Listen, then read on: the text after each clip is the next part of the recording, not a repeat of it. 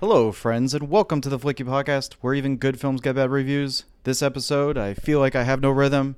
I just keep losing my beat, but it's okay. I'm alright, because we're going to have some fun dumping on a soulless piece of nostalgia.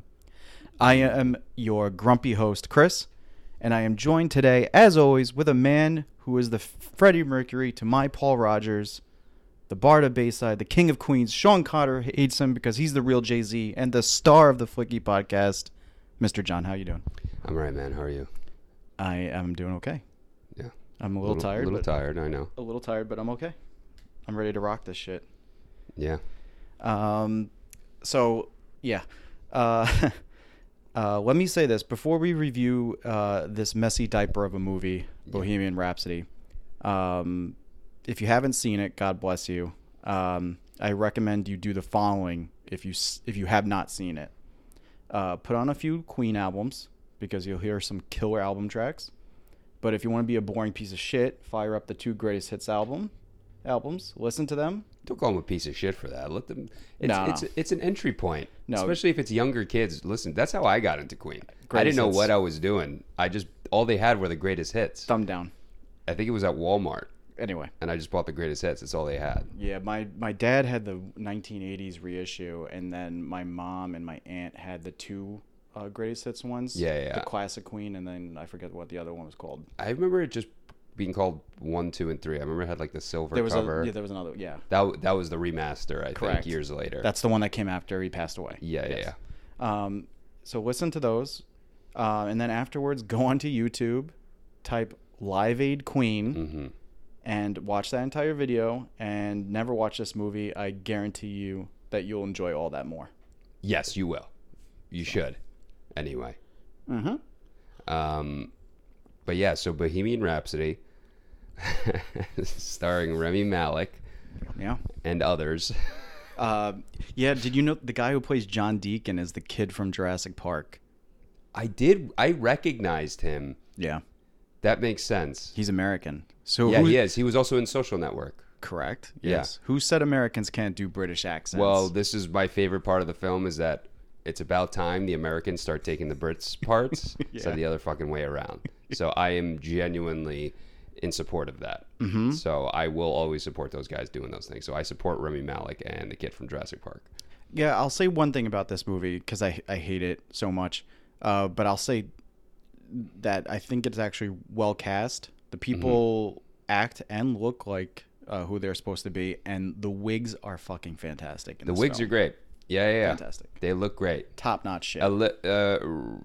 Malik's short-haired Freddie Mercury, you can see a little at the hairline, but for the most part, they're very good. Yeah. I enjoy it. Yeah. What are you gonna say? Yeah. Well, let's start with this film. Obviously, you off the bat, you're getting a very strong taste of how Chris feels about the film. Mm-hmm. My feelings are not as strong. It's not. Listen, this is not a good film. Nope. But I do think it's important to start with what a clusterfuck of a production this film was. Okay, like, kind of famous. Okay. It's going to be famous in the annals of film history for people who give a shit. Yep. And actually, I forgot. Like, when I went to watch this movie 2 days ago, I forgot how much of a clusterfuck it was. And then the movie itself reminded me.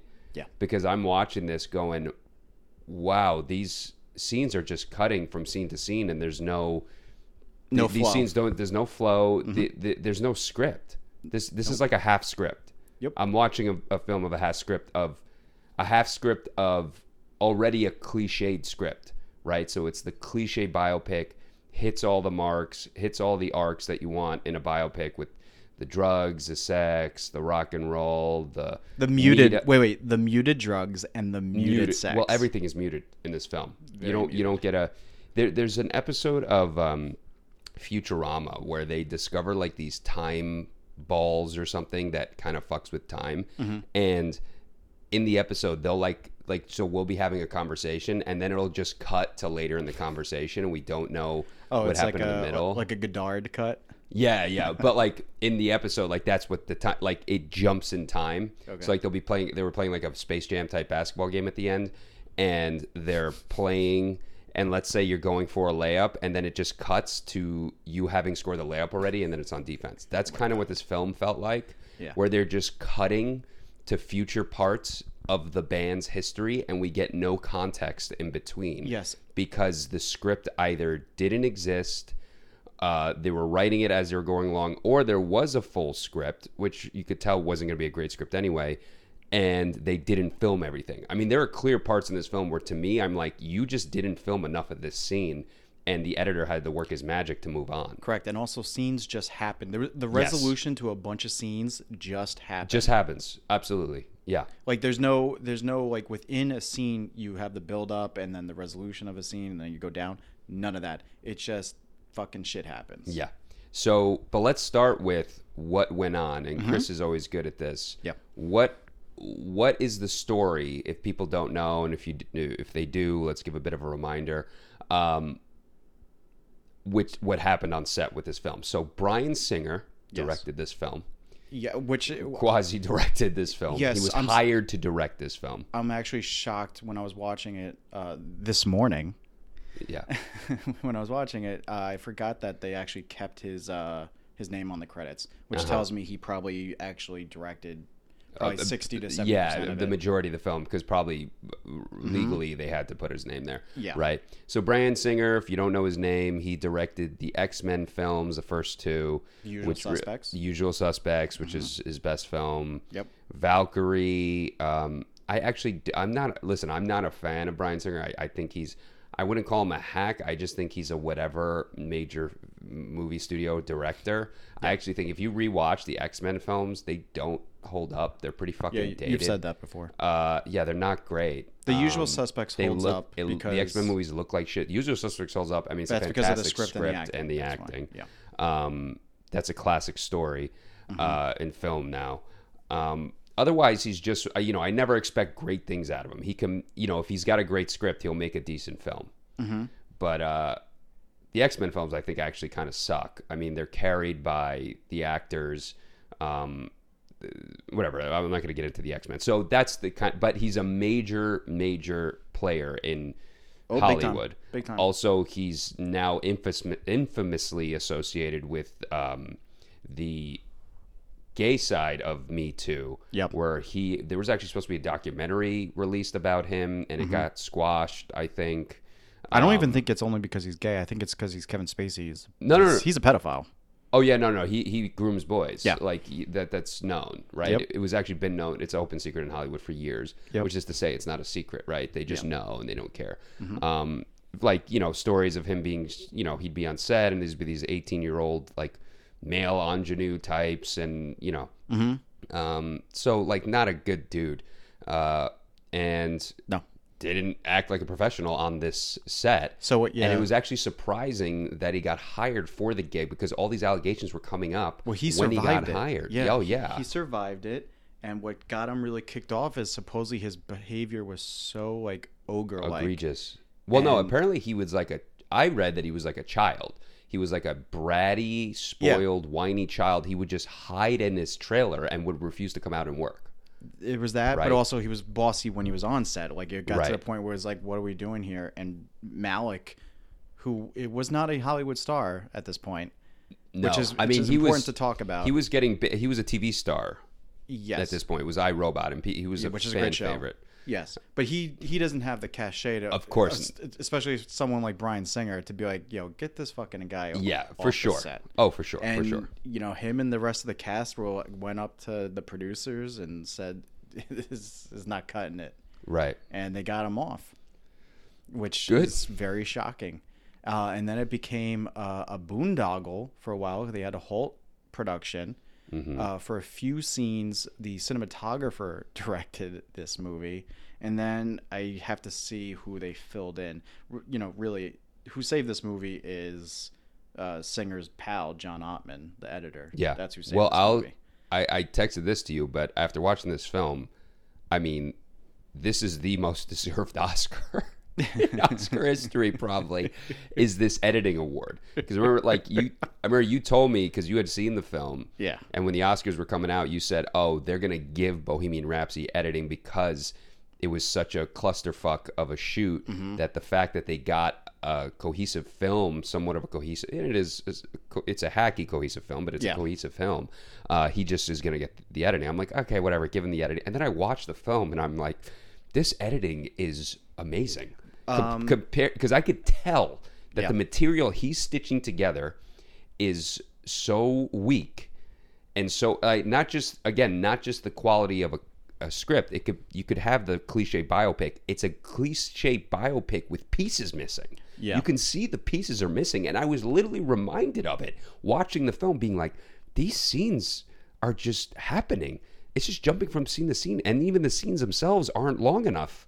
I'm like, they're not developing anything. They're just forcing relationships with these characters. I mean, he meets the band, they have one performance, and then the next scene, they're already buddies, and they're going to do an album. So there's like, what's going on? Yes, we'll discuss that when we talk about the plot of the movie. There's a lot of just like... It's plot, okay. There's just a lot of happy happenstance that happens in this movie. Yeah, I mean, the thing is, John Ottman, who's the editor of this film, and he's also he scores music to also. He does. Yeah, he's the one who scored Superman Returns. Really? Yeah. Ottman's a composer and an editor? Correct. I've never heard of that. Yeah. That combo before. Yep. That's Slash. So that's quite impressive. Okay. He can accomplish a lot with Queen songs and Soviet montage theory. Yeah. He can. He's a fucking wizard. You know, he did. Also, Bryan Singer also did the original Superman Returns, which is a 2006 with Brown and Routh, which is garbage. With another groomer, Kevin Spacey, they worked together. Oh yeah, that's true. And they worked together in The Usual Suspects. Oh yeah, no, they're kindred spirits. They probably exchanged notes. Yeah. Oh, for sure, they exchanged boys and everything. I mean, I'm not even exaggerating. They definitely did that. Okay, so Ottman basically, if this film needed saving, which it did, because I know, I know Chris hates the film, but yeah, they made some guy Dexter Fletcher, the director. Was he the AD, or did they bring him on? They brought him on. He is an actor, really. Oof. Okay. Yeah. I'm looking. I've never heard of this guy before. So I bet the cinematographer did most of the heavy. He had to do all the heavy lifting, probably. And when, the reason when Singer left, and even probably maybe while Singer was there. And the reason why Singer got the credit is because it was a DGA thing. Yeah, that's what I mean. That's what I figured. It's a legal thing. They can't just kick him off. Yeah, correct. So that's the. So this film is starting off this film was starting off the wrong foot, even just hiring Bryan Singer. This movie was supposed to be made 10 years prior. Sacha Baron Cohen was supposed to be. It was in development hell for like 10 years. Mm-hmm. So say what you want about that. But it wasn't Singer's. I know Singer apparently begged to get he really lobbied for the directing gig, but it wasn't his baby that was incubating. It was the studios, I think, right? It was the studios, and Brian May and Taylor. Gotcha. Okay. Wanted to, they were just trying to figure out how to do it. Mm-hmm.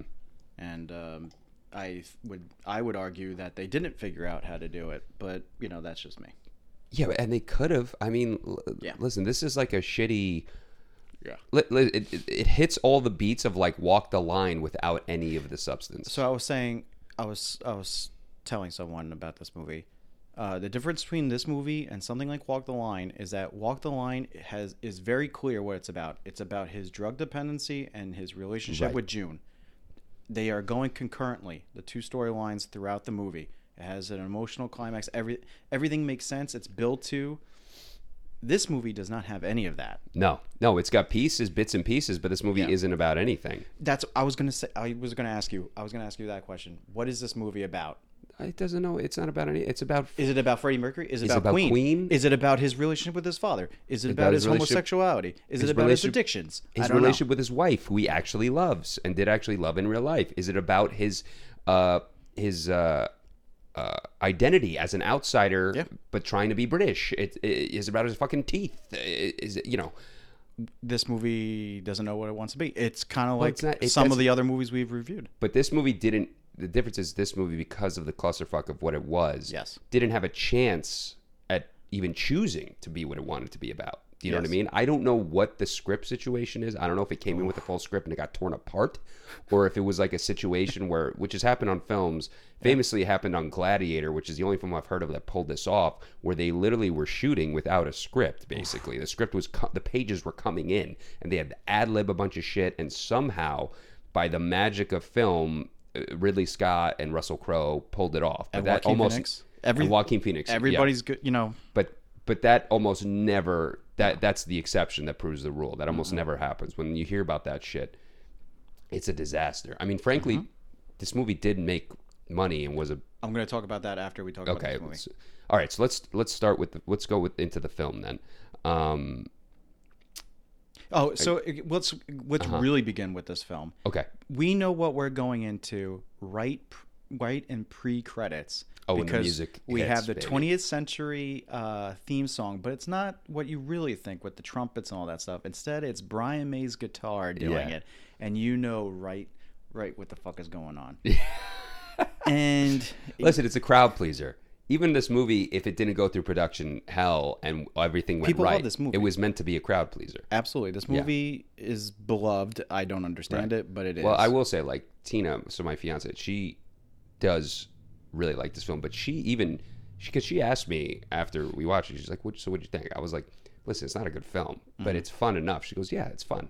Like, so the people I bet there are plenty of people out there who are like, listen, I really like the film, but they'll admit it's not like a great film. They like it because they like Queen music. That's what I mean. So listen to a fucking album instead of watch this shitty movie. You could do both, yeah. But you like to see your heroes and these stars be played by real people. You know what I mean? Like, that's fun too. Yeah. You want to see the sneak peek and convince yourself that we're watching, history of how these guys acted behind closed doors. History with quotation marks. Oh in yeah, there. this is pseudo history, but and we'll get into that. This is a bastardization of history. This is the Braveheart of music biopics. Right. I mean,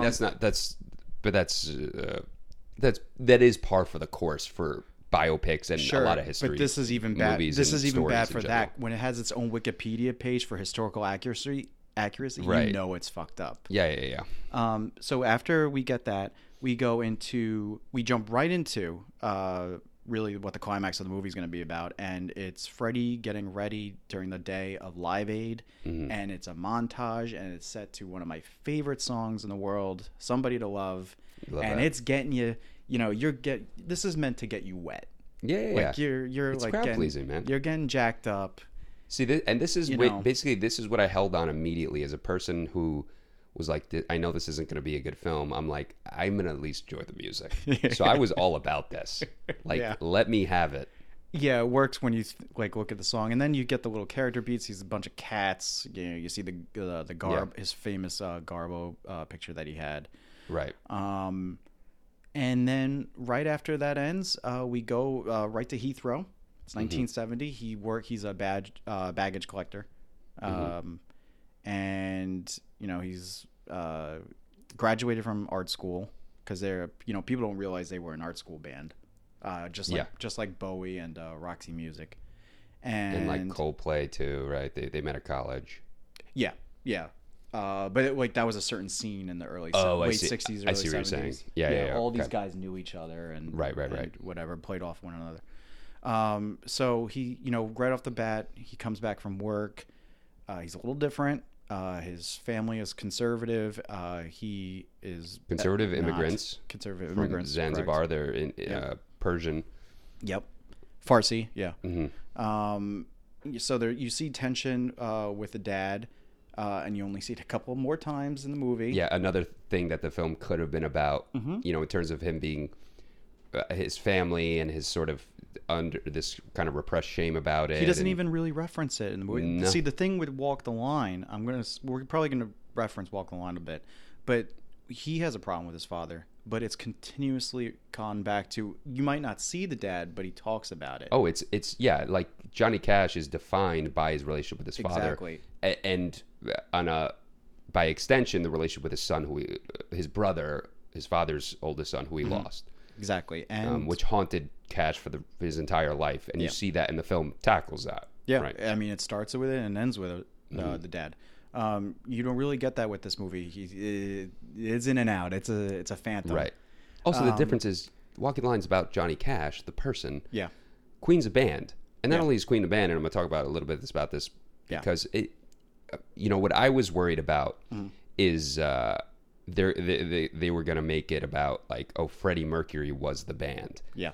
Well, you know why they didn't. And because Brian May and them were involved? Yes. Well, but also, it's also not fucking true. I mean, these guys were all brilliant, right? So, not taking away anything from Freddie Mercury, who was also brilliant, but like, this band was created as a synthesis of all these talents. Correct. I mean, truly, right? So, in Johnny Cash, it's, there's an added confusion here where the film not only has to decide what is Freddie Mercury's arc, but it also has to decide what is the band's arc. What's the band's arc, and how much are we going to involve Brian May and Paul and Roger? And that's kind of the Achilles heel. Well, that's one of the Achilles heels. And that's something, and you needed a tight script to work that out, right? Yeah.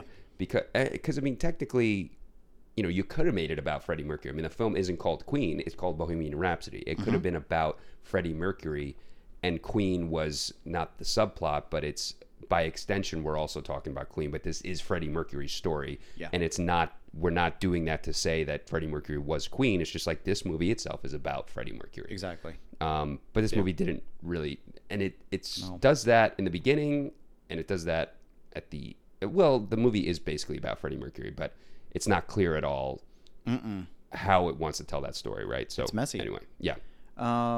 So then he winds up going to a bar and a show at the college, and it's the band Smile, which is the original band that was. The band that and even now the editing already is already doing a good job, in my opinion, and also the acting too, where it seems to suggest that he knows this band. He's been here before. Correct. Right. He's been watching them. Yeah. Right. He's a groupie. Yeah, exactly. But like he's there basically eyeing the talent because he's trying to figure out a way into the music. Yes, right? He's been writing songs as you see him. He has lyrics written, which is true to history, right? Freddie Mercury studied writing or music and was writing for years before anyone knew who he was. He didn't just jump on stage and become a singer, But peeling back a bit, I did feel like starting him out with the down on his luck baggage boy at 20 was kind of pointless. I mean, like that's another scene where I'm like, I don't know why that scene is here. It should have just sort of jumped in with his family and being at college. He's a college kid. He's not a laborer. Yeah. Right. Also, like it's like the story. It seems to be setting up like, oh, how does he make it? Oh, yeah, he's the greatest voice in rock history. Yeah. Like we know this guy's gonna make it. Yeah. Yeah. Like don't show the down on your luck baggage boy. Like, oh, look what he becomes and rises as. Like a guy with that voice was gonna, he's a genius. He's brilliant. So anyway, sorry. So, no. It's just what's amazing is that so he sees them perform, likes what he hears because they are excellent. At what they do. And actually, the singer they had was good too. Yeah, I'm like, this is a good band. Do they need Freddie Mercury right now? That's what I thought when I was watching. They were a good power trio. Yeah. So he, the day that this guy he quits, it's his last performance, and it just so happens Freddie is there. Freddie sees them. He goes after, and he also sees Mary that day. Oh yeah, it's the same day he meets Mary. What a confluence of events! Yeah. Also, it's also important to know because this is gonna be relevant a few scenes later, where it's only the two of them, right? So it's Brian and Paul. Yeah. So Roger hasn't entered the scene yet. It's like you said, it's a trio. Yeah. So he goes, he sees them in the van, and basically they're like, "Oh yeah, our singer just quit." Yeah. Cool. That's a nice coinky dink. And he goes, well, do you need a singer? And Paul says, well, not with that teeth. No, but that's Roger. Oh, Roger, right. Roger right. Taylor. So it's Roger. Sorry. Paul they kind of made Roger Taylor like a dick. He kind of like an antagonistic relationship with Freddie in this movie. He's sort of the minor antagonist. Yeah. It's a little weird. And it's always like Roger that Freddie has to win over. Yeah. Paul and Brian are really cool throughout the whole film. They're like, yeah, whatever, man, fine, okay. Brian's actually the nicest one. Like he's, but yeah. So Roger's like not with those teeth, which is really mean out of nowhere. Yeah. Like whatever that means. Get the fuck out of here, Packy. Yeah, it's basically what they wanted him to say. Yeah, I have a feeling that Roger maybe was the least involved in this production. I'm gonna say a lot of the things that happened in this movie or what was said wasn't exactly what the words that were used. Right. Yeah. You know, and we'll go back to scenes later, but I'm gonna say him. I guarantee you, he probably did say not with those teeth. Right, he would say something like that, sure. But he probably said like, you know, you probably look like a fairy. Like probably like rougher language was used in 1970 for this guy. If he did insult him at all, though, yeah, he's probably like, man, okay, can you sing? You know. Yeah, and then you know, in his Best American Idol audition, Freddie just starts belting out some lyrics. Yeah, and they shit their pants, and they're like, okay. Well, I guess we're going to bring him in. Right. Well, I mean, it actually is a funny line. I did like the line where he sings, and then it's like, oh, my God, we need you. But instead, Freddie goes, I'll consider your consideration. He's like, I'll consider your offer. Yeah. That's what he says. I'll consider, which I like. That was actually a fun line. Yeah, well, it also shows you that as quiet and reserved and he doesn't show like he doesn't have a lot of confidence. Right. This... he does have confidence in. Yeah. And it springboard him to that persona he winds up later having. So that scene happens. So yeah, it's actually the next scene. Also, first, let me just peel back a bit. Yeah. Another Brit is insulting a Brit for his teeth. Yeah. Well, come on. Freddie says that later in the press conference. That's what I'm saying. Like, which is a great line. Yeah. He probably said that in real life. When are you going to fix your teeth? And he's like, well, I'm not going to fix my teeth because then I'll stand out in Britain. Yeah. That is a great line. And they probably took it from the press conference. I would hope, because there's actually footage of that. I don't think that press conference ever really happened. He probably said it in some Rolling Stone interview. Right. You know? So anyway, so they go, and the last thing they say to Freddie is like, do you play bass? Yeah. And he goes, no. No. Which, okay, they need a bass player. Mm-hmm. Cut to them performing the next scene. No. Or he was trying on women's clothing with Mary. Oh, that's true. Like his first date. Yeah, and that's when she starts putting makeup on him. And I wrote this line down because I had a comment about it. Uh-huh. And she says to him, we should all take more risks. And that is my advice for this film. This film should have taken more risks. This film should have done something. This film should have made a choice. It had no conviction whatsoever. No. So, okay, so he's doing that with Mary, which is, it's a double entendre, right, of him, you know, of the sort of closeted feminine nature, I guess, of Freddie, but also him, you know, because what rock stars do, right? Like, he's already thinking about his what he's going to wear on stage, his image, his identity, you know, that whole thing. Yep. So now we go to their first performance together. Right away. Whew, real quick. And they have a bass player. They Yeah. They have John Deacon. They have John. And John that's how John's introduced. Yeah. We don't find out where he came from.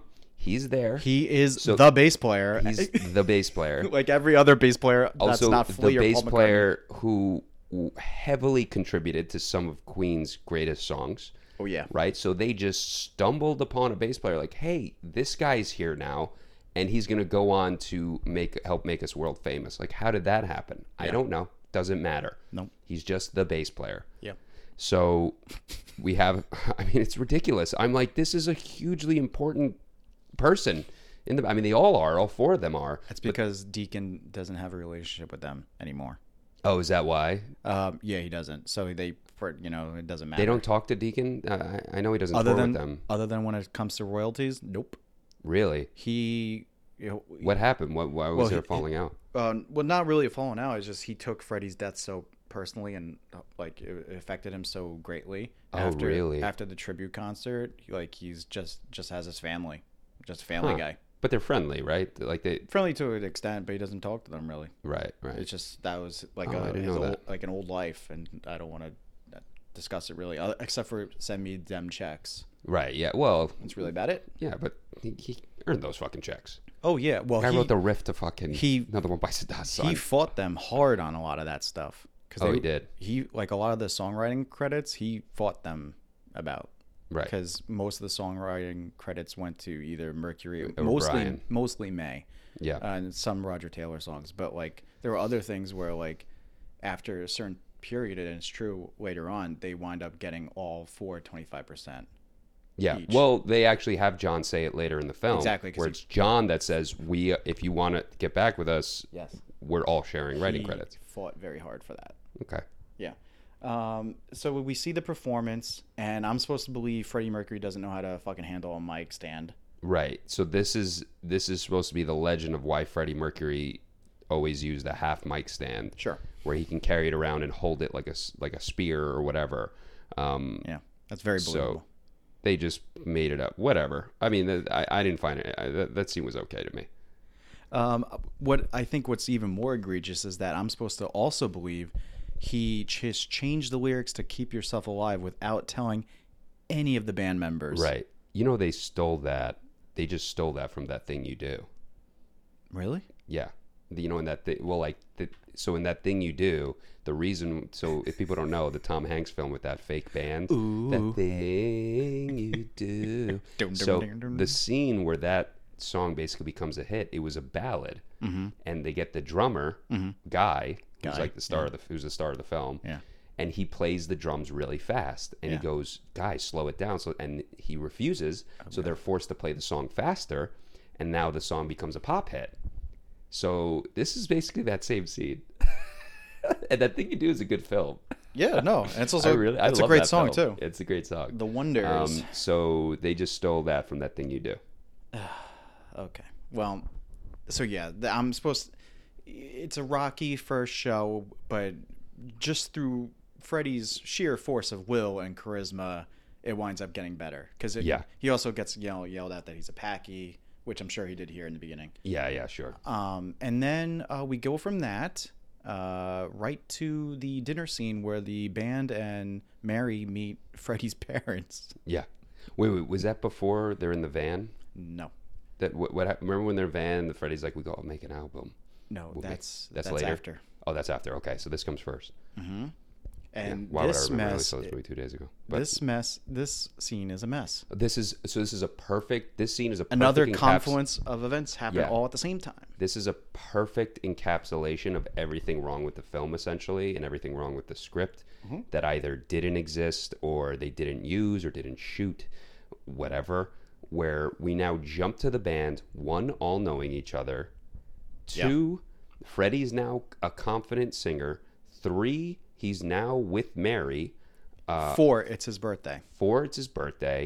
Five, he changed his name to Freddie Mercury, which we find out there. 6, we find out he's ashamed of his family, his identity. 7, we find out his dad doesn't approve of him and talks about how he was like this boxer growing up. And and he went to reform school, but he was too rowdy. He's too rowdy, so he was always a rebellious kid. Yep.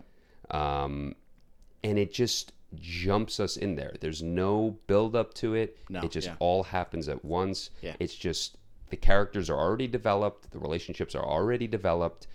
It's all just context that's thrown at us, and there's no actual focus in the scene whatsoever. It's like honestly, I wrote in the notes, I just wrote LOL, shit happens. That's what this scene is.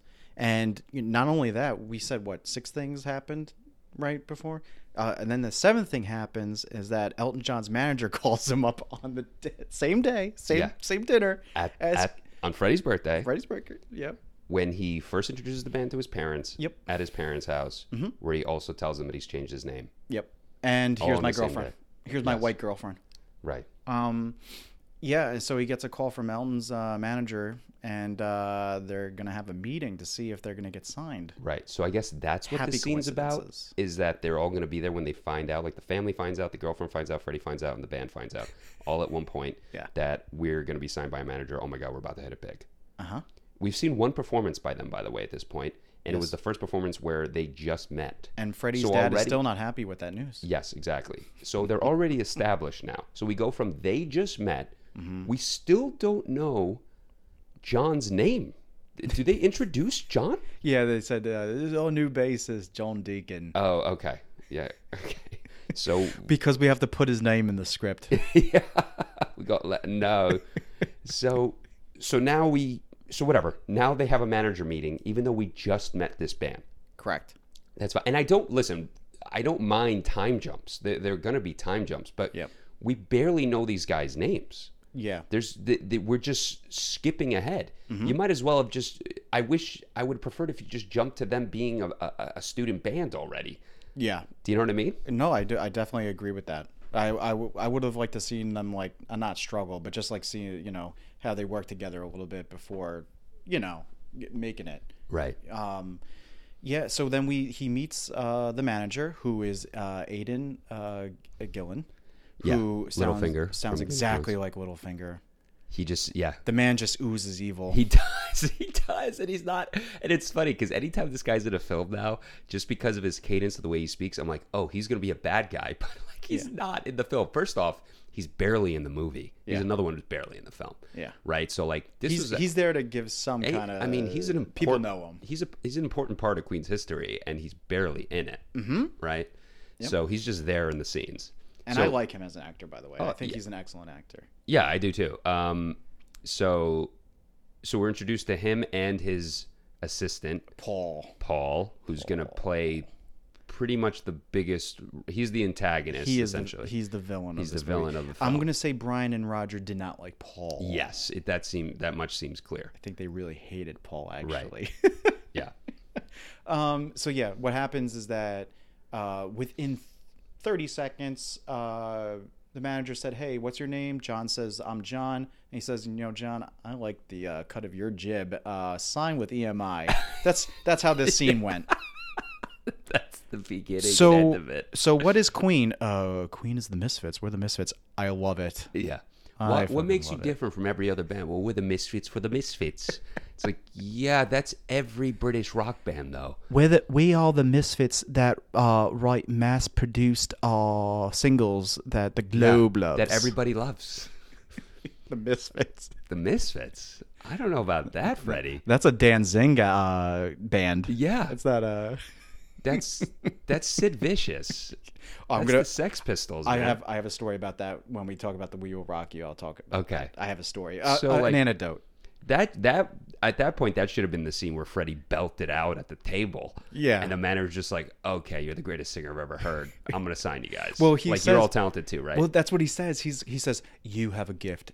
You other guys, yeah, you're all right. You have gifts as well. Okay, but, I like your hair. He has real gift. Right. Yeah.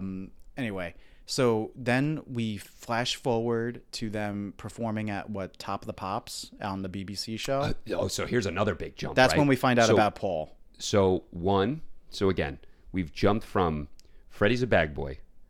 Freddie auditions for the student band. Yes. Gets in. They're now with the student band. They add John, the bassist. They just stumble into a brilliant bassist. Meets a girl. A brilliant songwriter.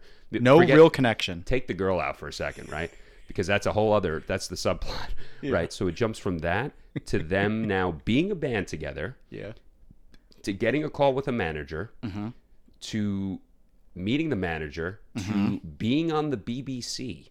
Yeah, real quick. Nothing's happened in between. They don't even, so they, not only do they not have an album, there's a scene where they're like, we have to make an album. Even though they're performing Killer Queen. Yeah. So... You guys weren't writing music at this point together? There's three main songwriters in the band. Yeah. Freddie, John, and Brian. Yeah. Major songwriters. None of you are writing music? Mm-hmm. They don't even mention it? Yeah. They also had, I think, a couple albums by this point, but they don't want to talk about that. They're like, so again, it's like this film is stuck in this place where it's like, we want to show the story of them being an upcoming band, but also now they're on the BBC. Yeah, and you know what?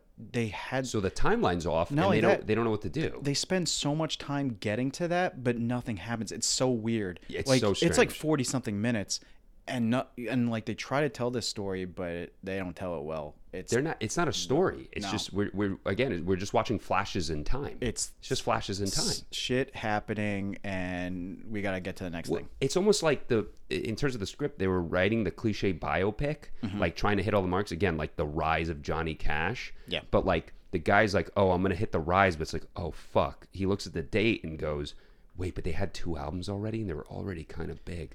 Yeah. They're not really, like, they're on the rise, but they're already sort of popular, and it's clear they're going to be famous. But I'm in the beat where no one knows who they are, but they kind of, all right, fuck it. We're just cutting to them being in the BBC. That, fuck it. Yeah. They're popular now. I fucked up. Not only that, they also ruined kind of the drama behind the making of A Night at the Opera. I don't know how you do that, but they did it. Oh yeah, well that comes later. I don't know So how we're they not fucking even there yet. Yeah. No, but the whole point, they were gonna get released by EMI. They were gonna get released, and A Night at the Opera is pretty much like how Springsteen did Born to Run. Yeah. There was a lot of pressure on them to finally deliver. You could have had so much drama building up to that. Oh my god! And that could have been the whole first half of the film. Yeah. That's one of my favorite albums of all time. But whatever. Well, the thing is, it's so fucked up. Not only that, do you realize they completely reverse it? Yeah. Not only does Night at the Opera not save them in this film, in this film, the record producer is going, "We love you guys. We want to keep you. We want you to keep writing the hits that we like," which is true, but they do it in a way that's. I understand that. Yeah. But there's no talk at the table about like we're gonna release you. No. And that's actually what happened. It's literally like, no, we want to keep you and just keep writing the stuff you've been writing. They go, no, we want to do something different called Night at the Opera. And they go, well, if you do that, then we're releasing you. Mm-hmm. Right? So it's literally it's the opposite of history. Yeah. Night at the Opera saved them. In this version, Night at the Opera is what severs them. Yeah, this is fake news. Yeah. This is the epitome of fake news.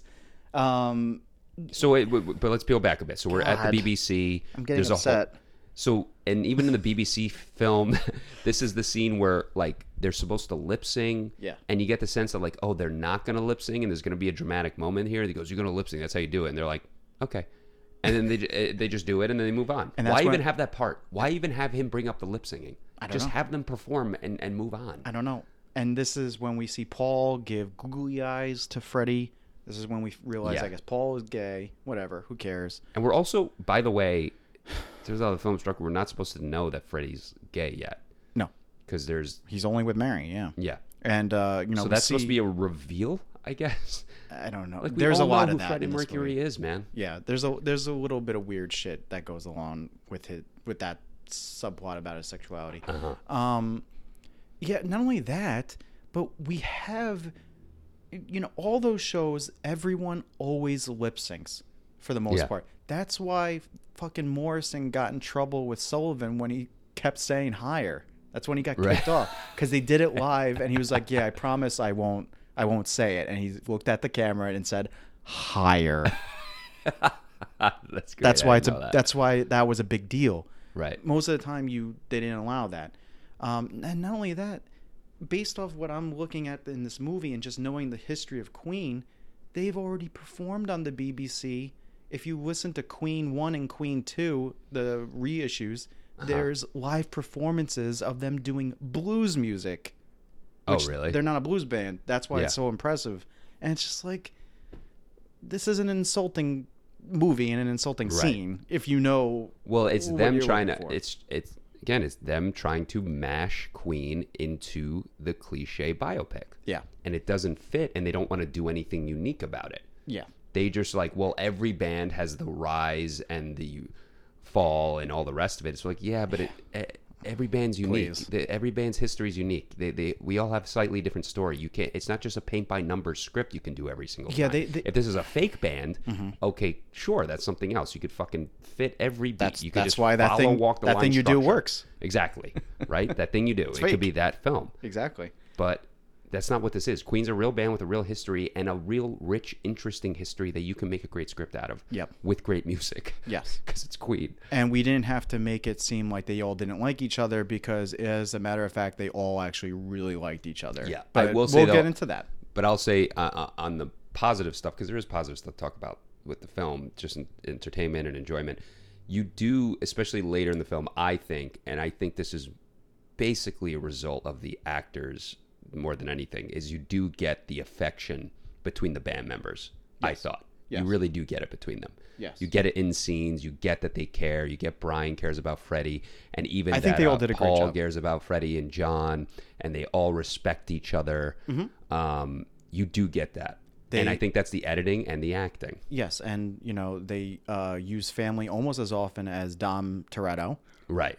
Well, there's another thing what this film is trying to be about is that Freddie is trying to find his family. Yeah. Right? And he realizes, oh, Queen is my family. as well, and also reconciling with his actual family because of his love for the band and all the rest of it. That could have been what this film was about too, but it's not about anything because it's about 11 different things. This movie is about nothing. That's correct. Yeah. We then see there's another. This is all fucked up. Freddie asks Mary to marry him as they become more famous, and the movie makes it seem like they become rock stars right away, and that's another thing. Is just not the case. That's that another did thing. not happen. So by the time they were middle of the road respected. They were a middle of the road respected band that gave a good live show. They were not fucking world beaters. Oh yeah, I mean Bohemian Rhapsody. The way they film it. I mean, he is they're legends already. Yeah, and not only that, they used the wrong songs. So it's supposed to be 1974 or 75, right? It's around there, yeah.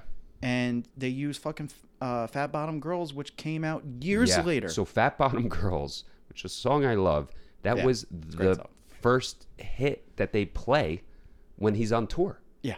And it happened years later. It's their first tour. Yeah. Fat Bottom Girls is years after that. Mm-hmm. I didn't complain, honestly, because I love the song. I'm like, whatever. They're just trying, and you know what that is, dude?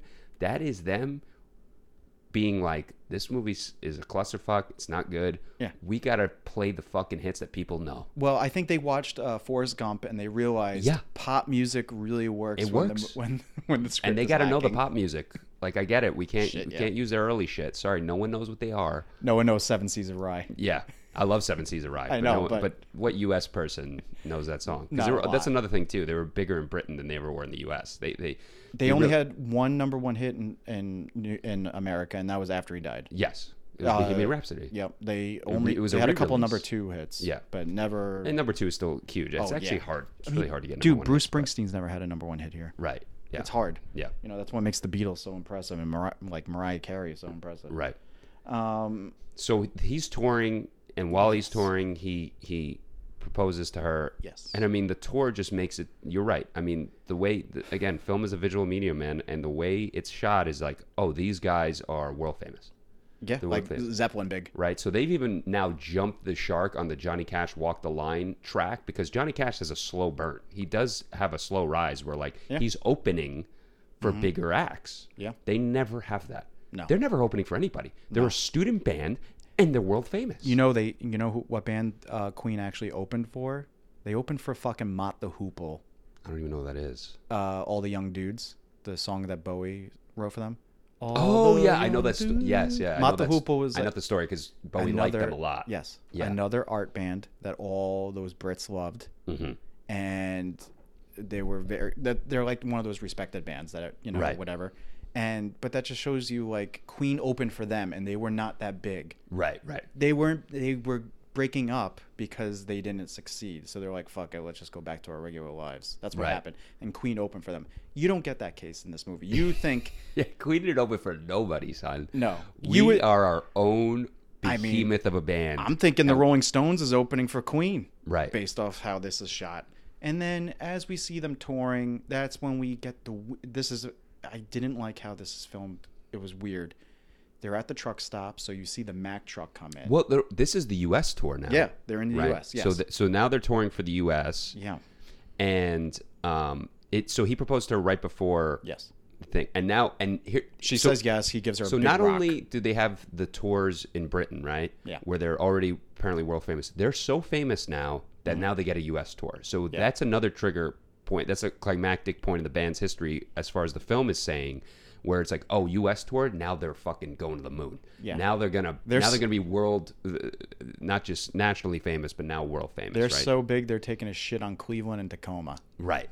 Exactly. They're rocking out Tulsa, Oklahoma. Yeah, and this is the scene. So next scene now, because when they're touring in Britain, it's she's with him the whole time. So it's implied that when he goes to the U.S., now they're separated. Yes. Right? She's living at home with his cats. Right. So he's giving her a call at a truck stop. I mean, can he get more cliche? Yeah. And he sees a guy go into the truck stop bathroom, and you see him eye him, and you're like, oh, now with this Freddie Mercury character who no one knows apparently, we know he's gay, and he bangs dudes at truck stops but you don't see that. He doesn't go in, though.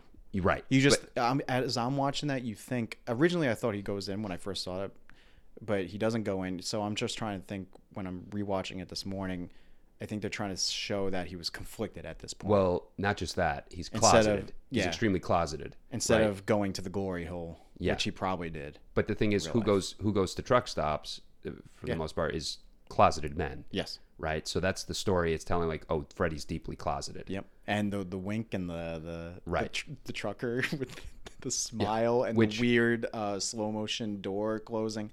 Right, very but strange. I know he hid his sexuality from his wife. Like it was like 6 years they were together, and eventually he's like, "Listen, I'm bi, gay."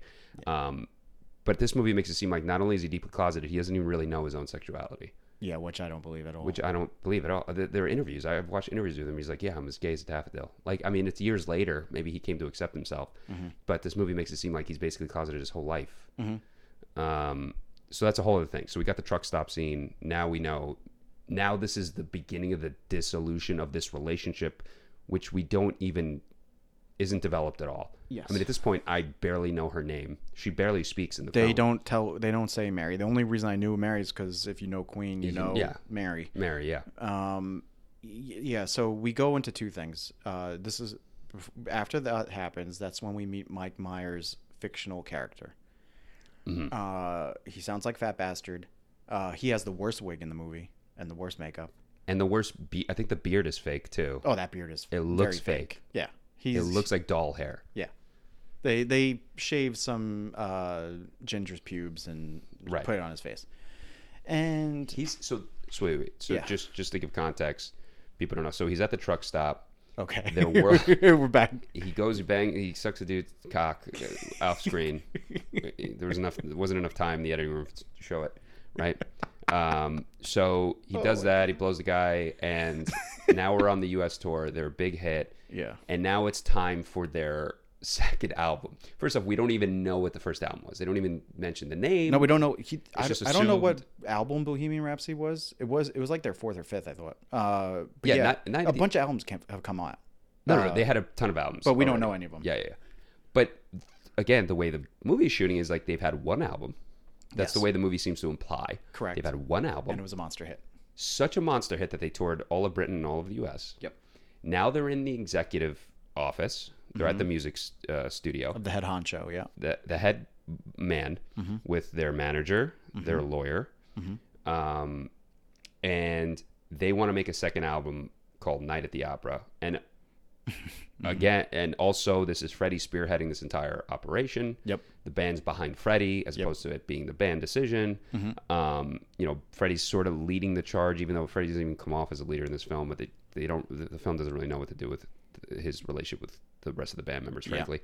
And he's basically like, oh, it's going to be an opera. And the, Mike Myers is like, we want the hits. We want, give us fat bottom girls. He doesn't say that. I forget which song he gets. Killer Queen. Drive My Car, I think he says. I want another Drive My Car. And we're like, no, we're doing something new. And frankly, Freddie's actually being he is being a dick. Who cares? But also like, he's not being very prudent in his negotiations. Like it doesn't actually make sense strategy wise. He's just, it's the film doing this cliche scene of the artist versus the studio hack. Yes. And it's just, we're going right to the conflict immediately. And we're like, we're just going to have Freddie scream like, no, this is what we're doing. No, this is not what I want. The only thing missing. I'm going to ruin you. Yeah. The only thing missing is him like quoting Tom Petty. Like, I won't back down. Right. Yeah. Some shit like that. Right. That's the only thing missing. And so, so this studio executive is fake? This isn't a real guy? Yeah. He's loosely based on another guy. Ray Foster, whatever they give him, is not a real person. This is not a real person. He's such a specific character. I thought for sure, like, he has a specific glasses, specific haircut, specific voice. They probably took things of other people and just mashed them. They made a composite character like that. Probably. Oh my God, that's even worse, dude. And the only reason they brought in Mike Myers is because he's friendly with May and Taylor, and because of Wayne's World. Them apart. Oh, well, Wayne's World actually helped make Bohemian Rhapsody a hit in the U.S. And Myers, say what you want about Myers. Myers can do British accents. Oh, yeah. He's very good at it. Yeah. Sure.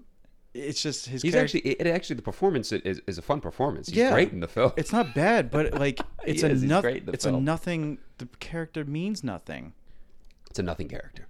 It's very strange. You didn't need this scene whatsoever. You didn't need this conflict whatsoever. But the conflict is it comes across as small potatoes conflict. Yes. Because there's no escalation really. It's just I'm at A, I'm at B, that's it.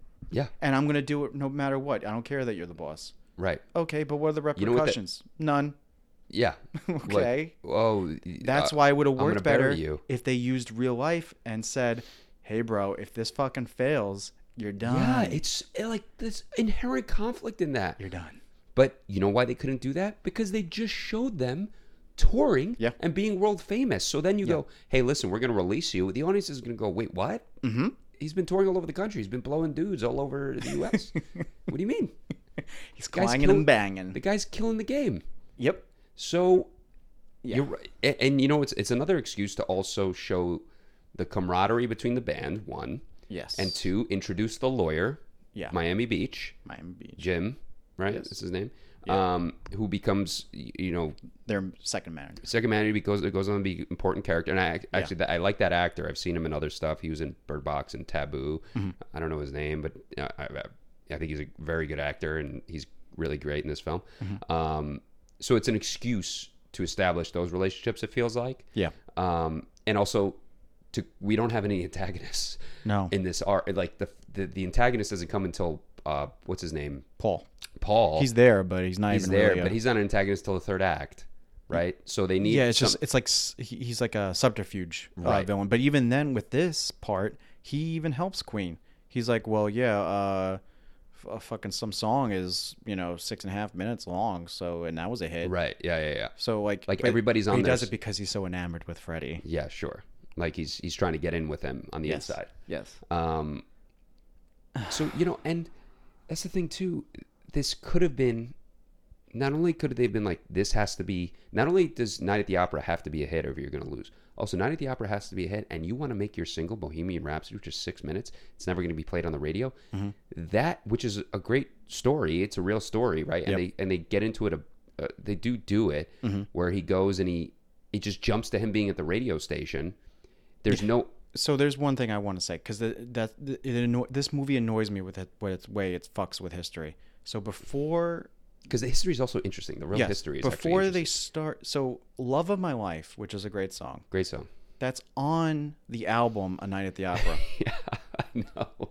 So I'm supposed to believe that he was performing this song in its entirety for thousands of people, and everyone already knows the words of a song that has not been released, and they're all singing it. And he's telling Mary, "Well, I wrote the song for you, so they're all singing it for you." Oh, I have a commentary about that scene too. But that's what happens before they actually do Bohemian Rhapsody, and that's what happens because right before that also is when Paul, which I don't believe this is how this happened. There is no way, just judging by how stars are, right? There's no way some handler is gonna shit on the beard of the lead singer, who he obviously loves. Even if it's not sexually, he loves her emotionally. Oh, he was in love with her his whole life. Correct. Yeah. He left his estate to her and so shit. I'm supposed to believe Paul shits on her, gets away with it, makes more sarcastic comments as he's playing on the piano "Love of My Life," like just toying with it. Oh, and he's like, yeah, it's about my wife, and he's like, sure it is, or whatever. And then he forcibly kisses him. Yeah. I feel like that's not how it went down in real life. No, I don't think so at all. Because that would piss me off. Like, no.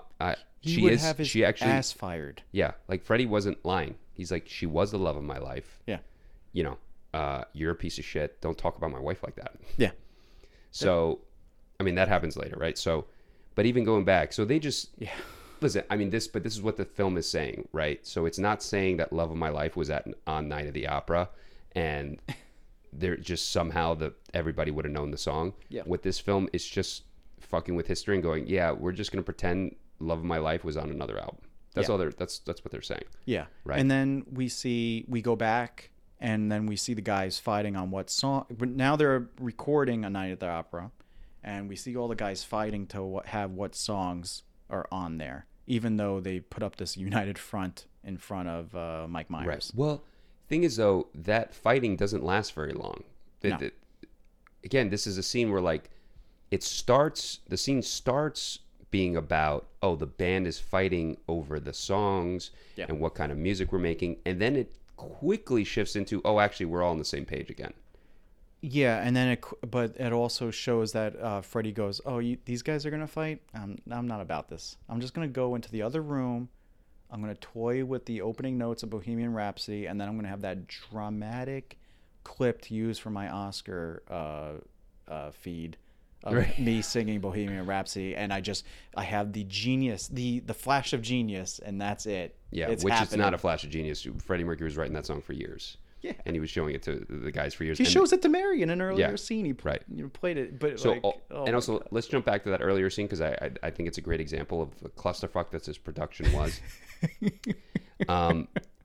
It actually, so the whole thing with "Love of My Life," so basically, just to recap, or for people who haven't seen it, there's a scene where he is with Mary after his U.S. tour, and there's a filmed version, so they're so big that they're on TV now, of their concerts, which is massive. That means they were fucking huge. That means they were one of the biggest bands on the planet, is what this is saying.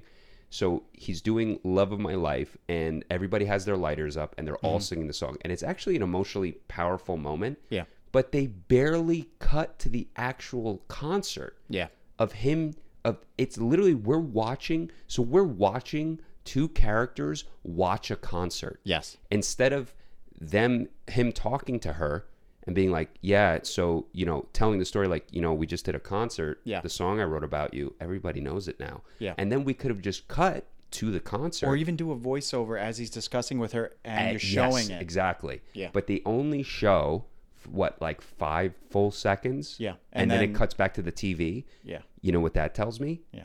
They didn't have enough coverage for this scene. Correct. Singer didn't film that scene. Yeah. Or all the people, it was all mostly green screen, fake people. And so if they cut to the concert, it would have been too obvious. Yeah. So we can only show a short clip. And really most of it is from Freddie's point of view. We see Freddie's face and then a quick cut to the people with the lighters. Yeah. And we get no emotional weight of this, or very little emotional weight of the scene. And that could have been a super powerful scene. Yeah. So that to me was a perfect example of, oh, this was a clusterfuck and Bryan Singer didn't film the scene correctly. Yeah. And the editor had to do his magic and edit it onto the TV, and we get a taste of the emotional weight of the scene. Yeah. With them all singing "Love of My Life," but we barely see it. For the most part, we're watching them watch it. But it also doesn't matter because then 20 seconds later, Mary just ruins it and says, "I can't do this anymore. I know you're gay."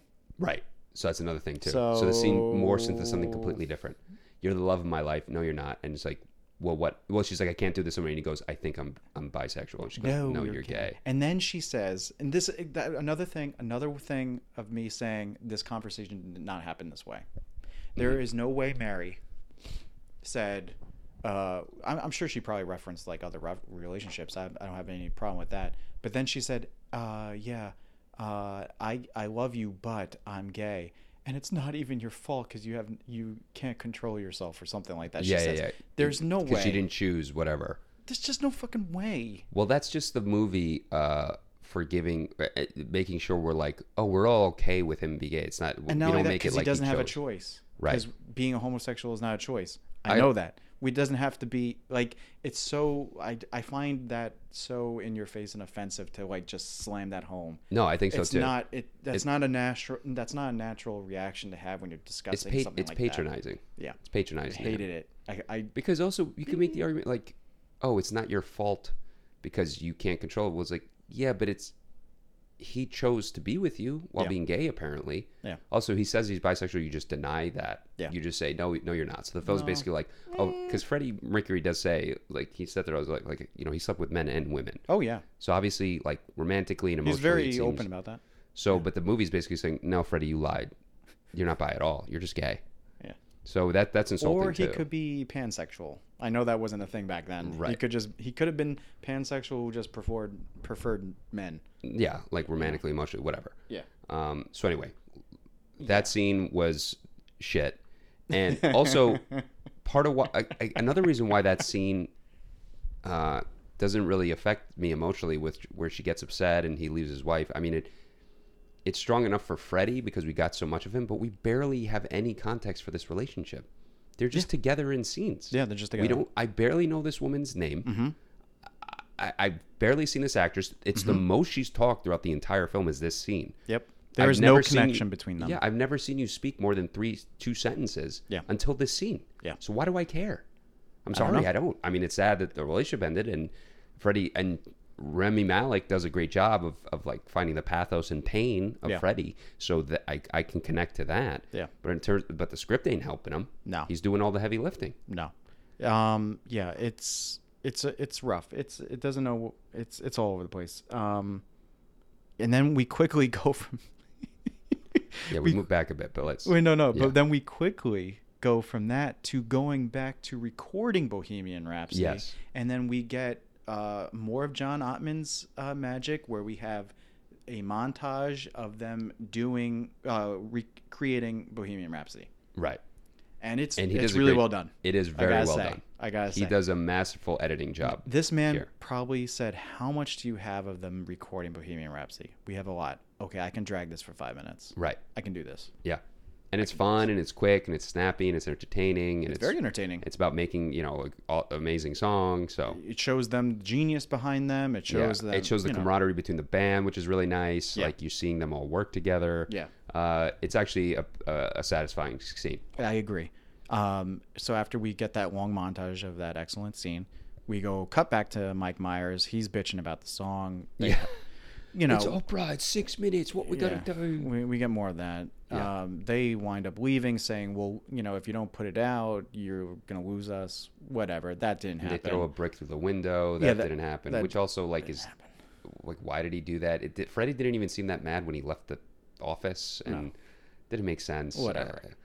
So he winds and it's not even that's like for dramatic escalation, but then he throws the rock and then the scene ends.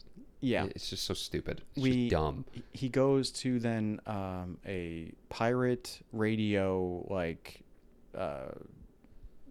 broadcast. It's a radio. So basically, the real story of Bohemian Rhapsody is it was a problem that it was 6 minutes and no one was going to play it, but he had a friend. He was friends with this guy his whole life. Okay. And he was also gay. His name was Kenny something.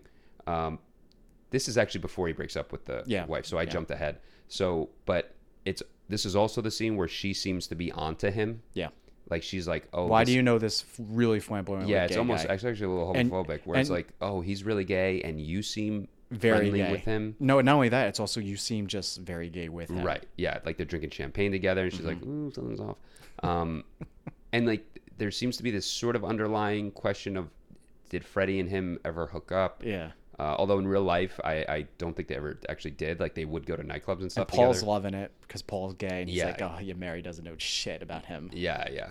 And this is the seeds of Paul being a villain because it's like he's obviously relishing her confusion and pain. Yeah. But this is a real story. Like the guy, basically, Freddie was friends with this guy. Mm-hmm. He had the power to be on the radio, but the real story is that the guy would release like minutes at a time. Okay. I'm pretty sure. Like he would play like 2 minutes. Okay. And then he kept getting calls from people being like, "Yo, this song, can you play the rest of the song? Play the rest of the song. Play the rest of the song." And he actually created buzz around it, and then he played the full song. Smart. And that's what happened. So it's actually a really interesting story about how Bohemian Rhapsody get played on the radio, and it happens in 2 seconds. It's Freddie being like, "Oh, you can't play this. Oh, I won't. And they have this kind of cheeky moment, which was part of the history. But then he just plays it, and they become a big hit. Yeah, and then that's so we can get within the recording room, we could get the silhouette of the famous music video for Bohemian Rhapsody of the four of them lit, the shadow lit, backlit, and I hated that. That was some hackneyed shit. I will say though, couldn't stand that. Editing wise, what I really liked, and I thought this was really fun. I don't know whose decision this was, if it was Ottman's or whoever's, where they play the song and then you have the montage of critics shitting on it, or the mixed reviews. The mixed reviews being like, it's pompous, it's opera, it's not what. And I really thought that was fun. Oh yeah, that was interesting. I like that contrast where I'm like, oh, I do. I agree. Plenty of these people hated the song and became a hit anyway because and I think what the film is saying is like, critics didn't understand the song. Like people were like, this isn't rock music.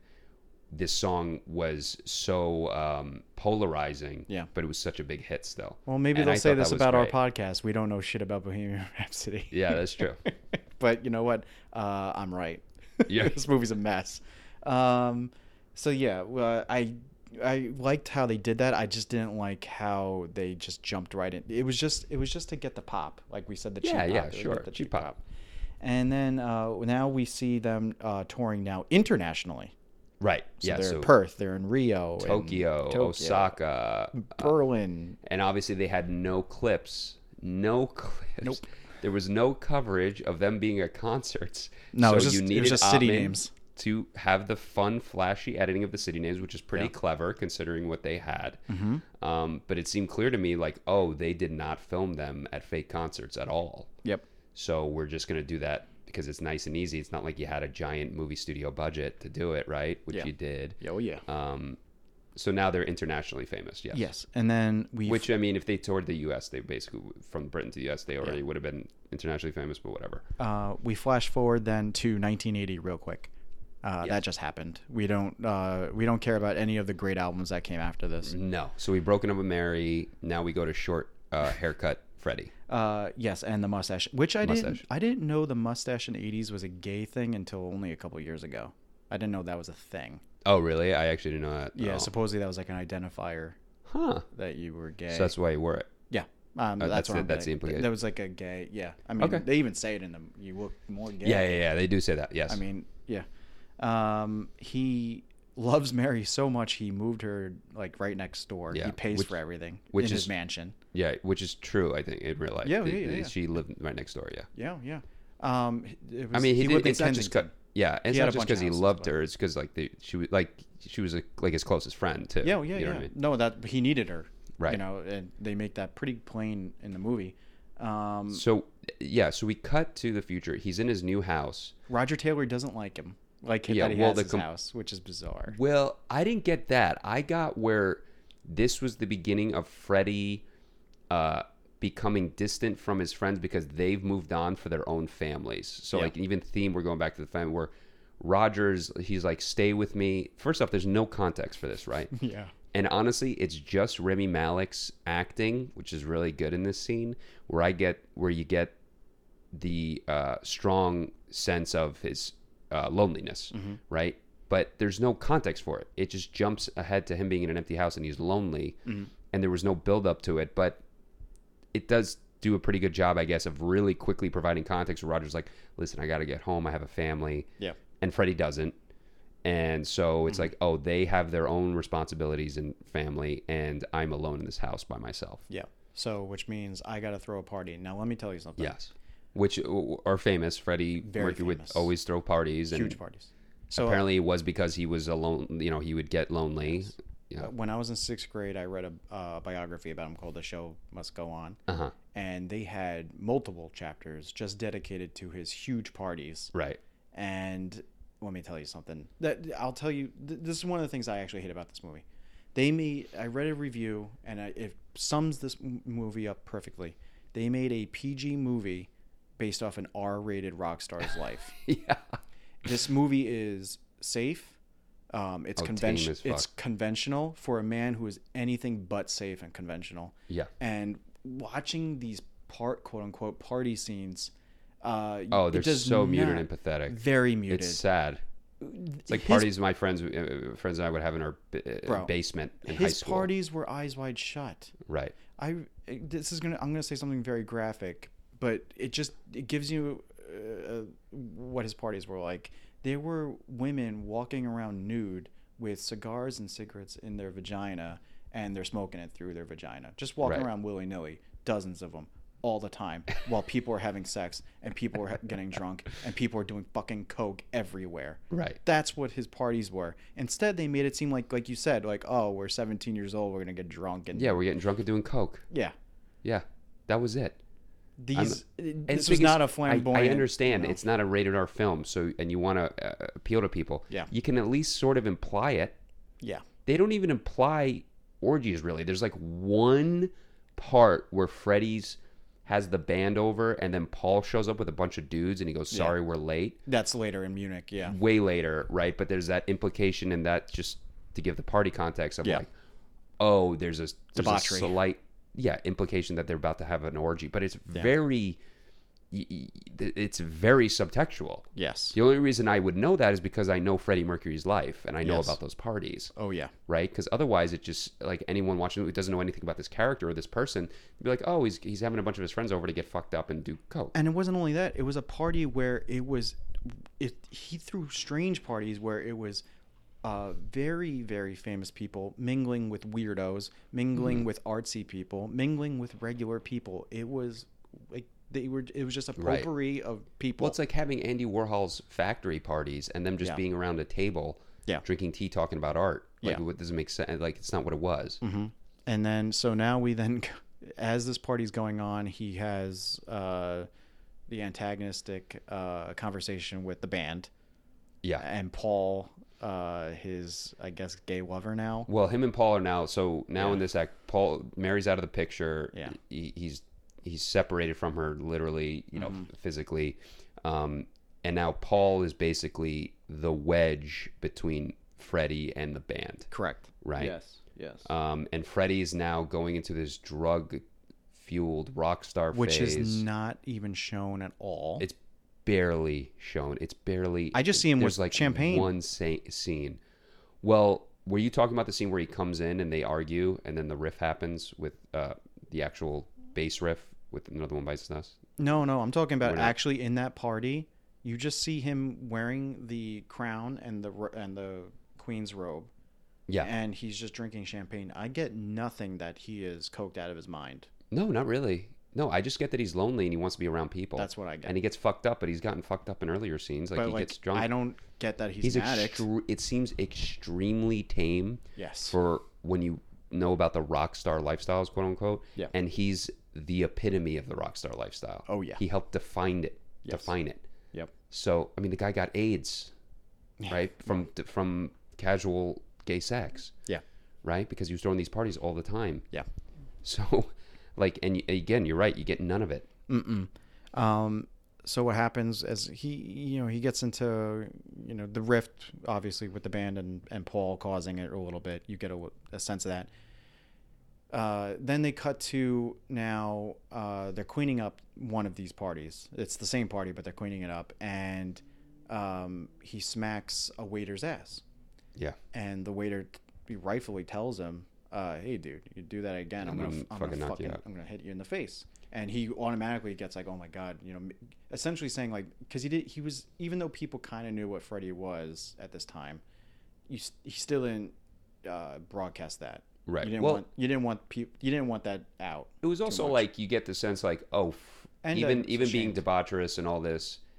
Well, he was crossing a line. He's crossing the line. So like you get the sense like, Freddie's not a piece of shit. He's actually like, I actually like that interaction because it's like, Freddie's a good guy. He actually feels bad. Oh yeah, he feels very bad. I thought you were in on it. Like I thought you wanted. Like that's I thought you were like me. Yeah.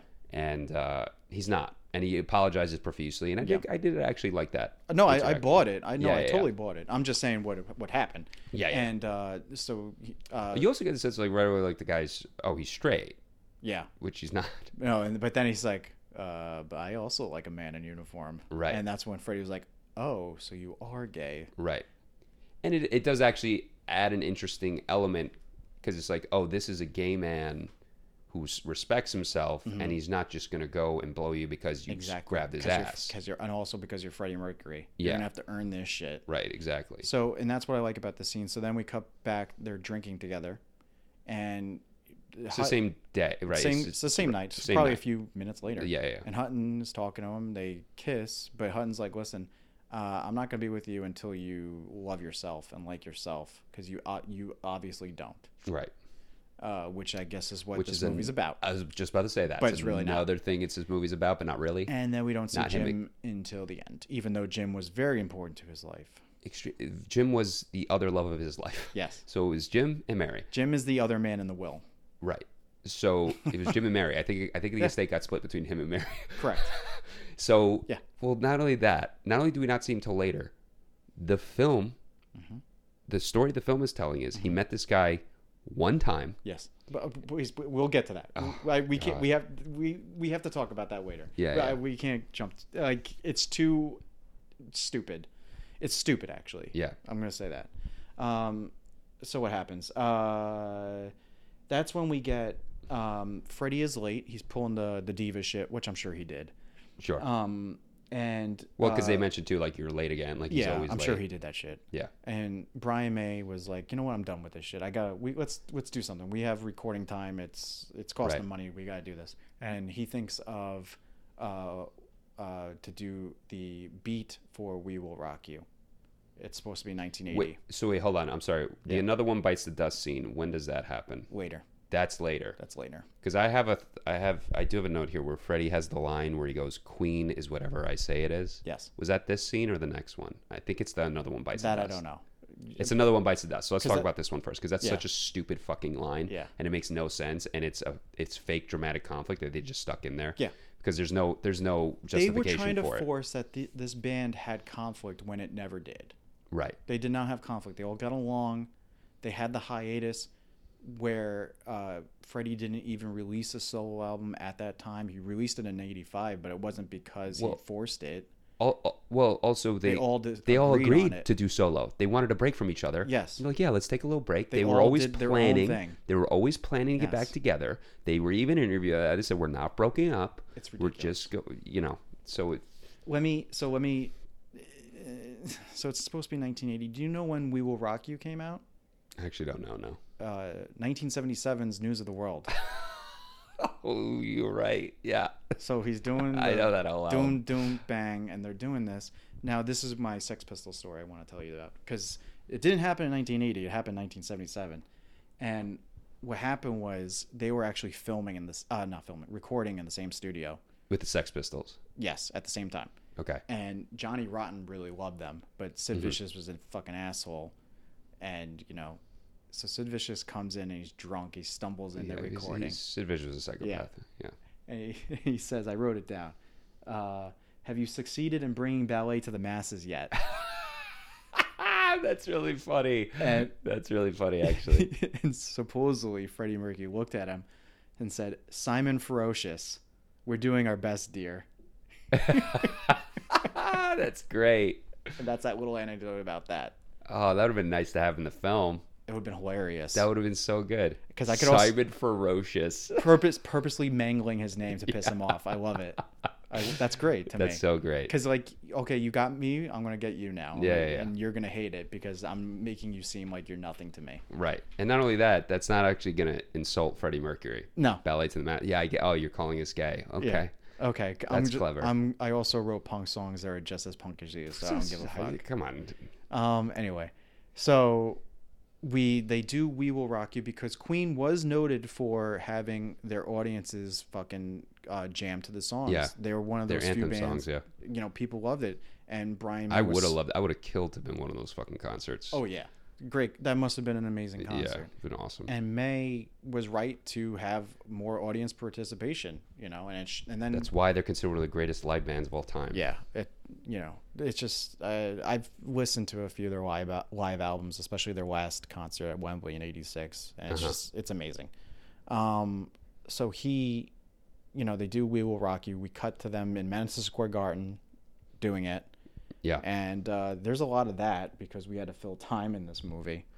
Yeah, I guess they usually people have to cut runtime. They had to add runtime apparently. Oh yeah, we have to show a lot of concert footage in this movie. Yeah. Well, also, I mean, to be fair, that is the crowd pleasing part. So for people like us, at least for me, I'm like, I wanted more concert footage because I'm like, this movie sucks. At least give me Queen's music.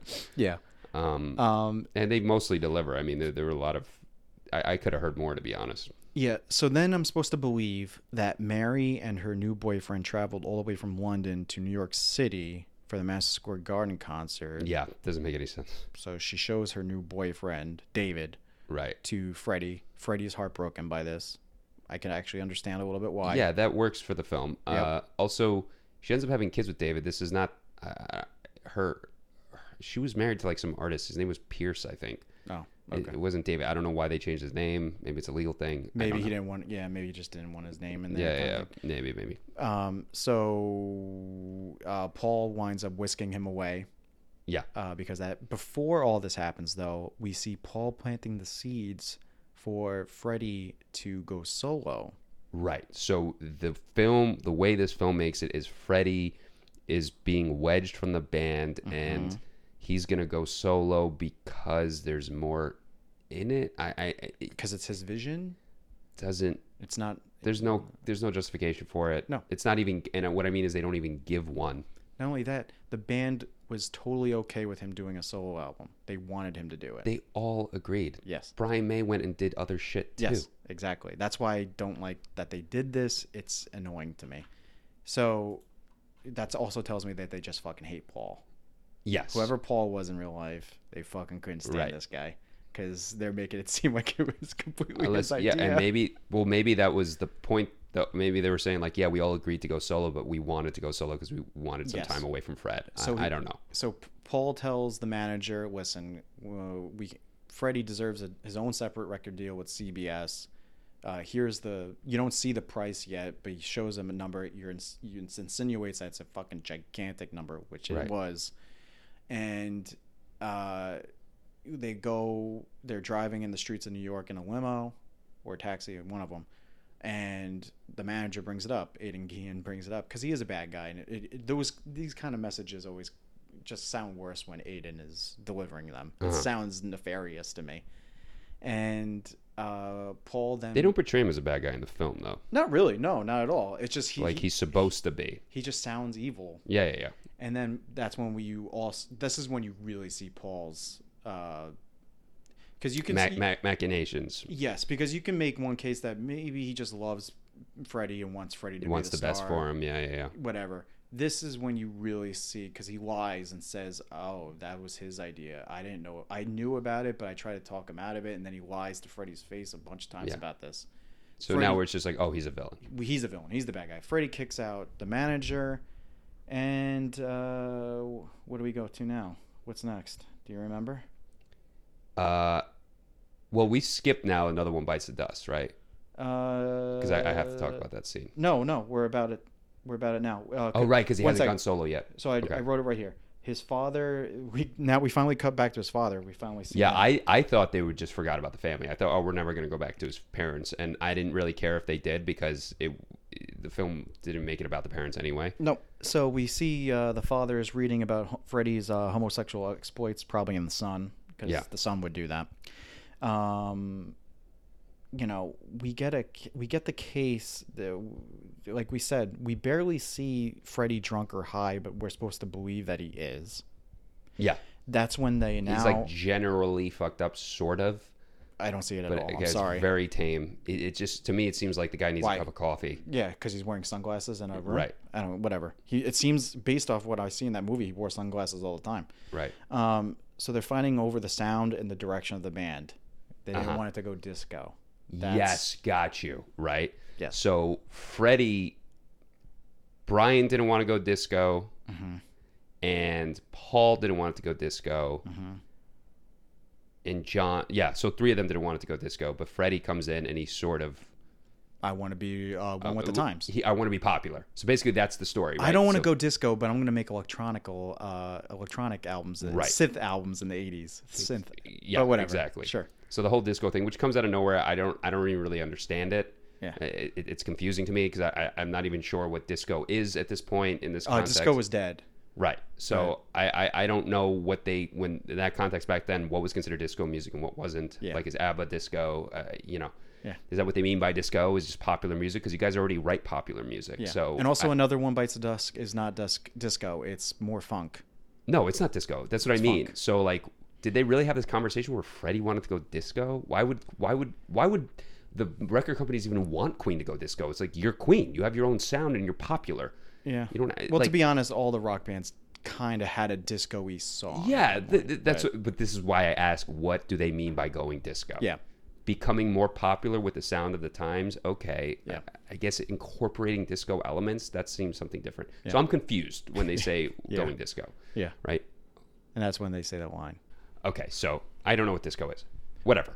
So they come in, and all three of them are like, yeah, we don't want to do disco. And Freddie's like, no, I do. I want to be... And again, the emotional subtext here is that Freddie wants to connect with everybody. He doesn't want to get lost behind because he's lonely and alone or whatever. That's how I read it. Yeah. And then they sort of had this blow up, and Freddie screams, "Queen is whatever I say it is." Yes. Okay, which is the dumbest line in the film.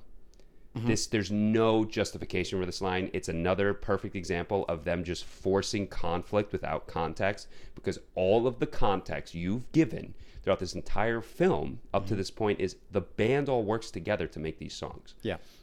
And case in point, it's funny because I see him scream that line and I'm like, this scene is going to be so stupid. Yeah. They're just going to blow up and it's going to be that scene where he leaves and we've now forced Freddie going into a solo career.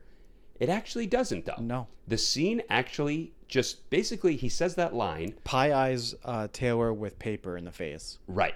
Yeah. He like puts his like, which would lead to a fight. Yeah, You absolutely. get decked. That's a fight. So it, again, completely unjustified. But he screams, "Queen is whatever I say it is." It's like, their response should have been, "What are you talking about? Yeah. That doesn't even make sense." Like they wouldn't even take it seriously. And the film just ignores him saying that line. It's almost like the movie in the editing, they were like, that line is stupid, so we're just going to move on. Yeah. And John just starts riffing, and the Yeah. film improves. Yeah. The scene, rather, improves. The problem is that we don't hear that riff, though, because it's not plugged into an amp. So, Oh, really? I didn't even know. no, you're just seeing him, and then all of a sudden you hear Malik go. Bow, bow, You don't bow. even hear it, though. You just, Bow, bow, bow, it's bow. so, because it's Bow, not bow. plugged in, you just kind of hear that he's doing it, and you just, oh, I like that. I go, Yeah, yeah. Can we play that for me? Yeah. Play that one more time. Oh, but- that's good. So, but what I liked about the scene is, again, you're getting to me what this film should have been about is he starts riffing like bow, bow, bow. And if you know Queen, you know what the riff is. Yeah. They all turn Yeah. and all as a group go, that's awesome. Yeah. Let's all work together. Yeah. And it's a great encapsulation of the band. Yes. Where it's like they all recognize a great sound. They all agree. They have this kind of creative hive mind. And then all their talents come together to make a great song. Yes. And I'm like, that's what Queen is. Yes. Queen is whatever I say it is, and we're all going to riff and we all disagree on the music. We're going to completely contradict that and go, no, Queen is, all these guys are super talented. Yep. The bassist, whose name we barely know at this point, created the riff and the backbone of one of their most popular songs ever. And we're all going to work together to make a great song, and we actually should be a band. Yes. And I also get the fact that Freddie did the lyrics to Another One Bites the Dust right on the spot because he started just Yes. riffing them off.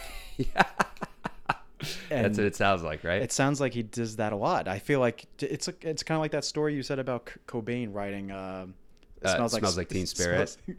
2 minutes on a napkin. Right.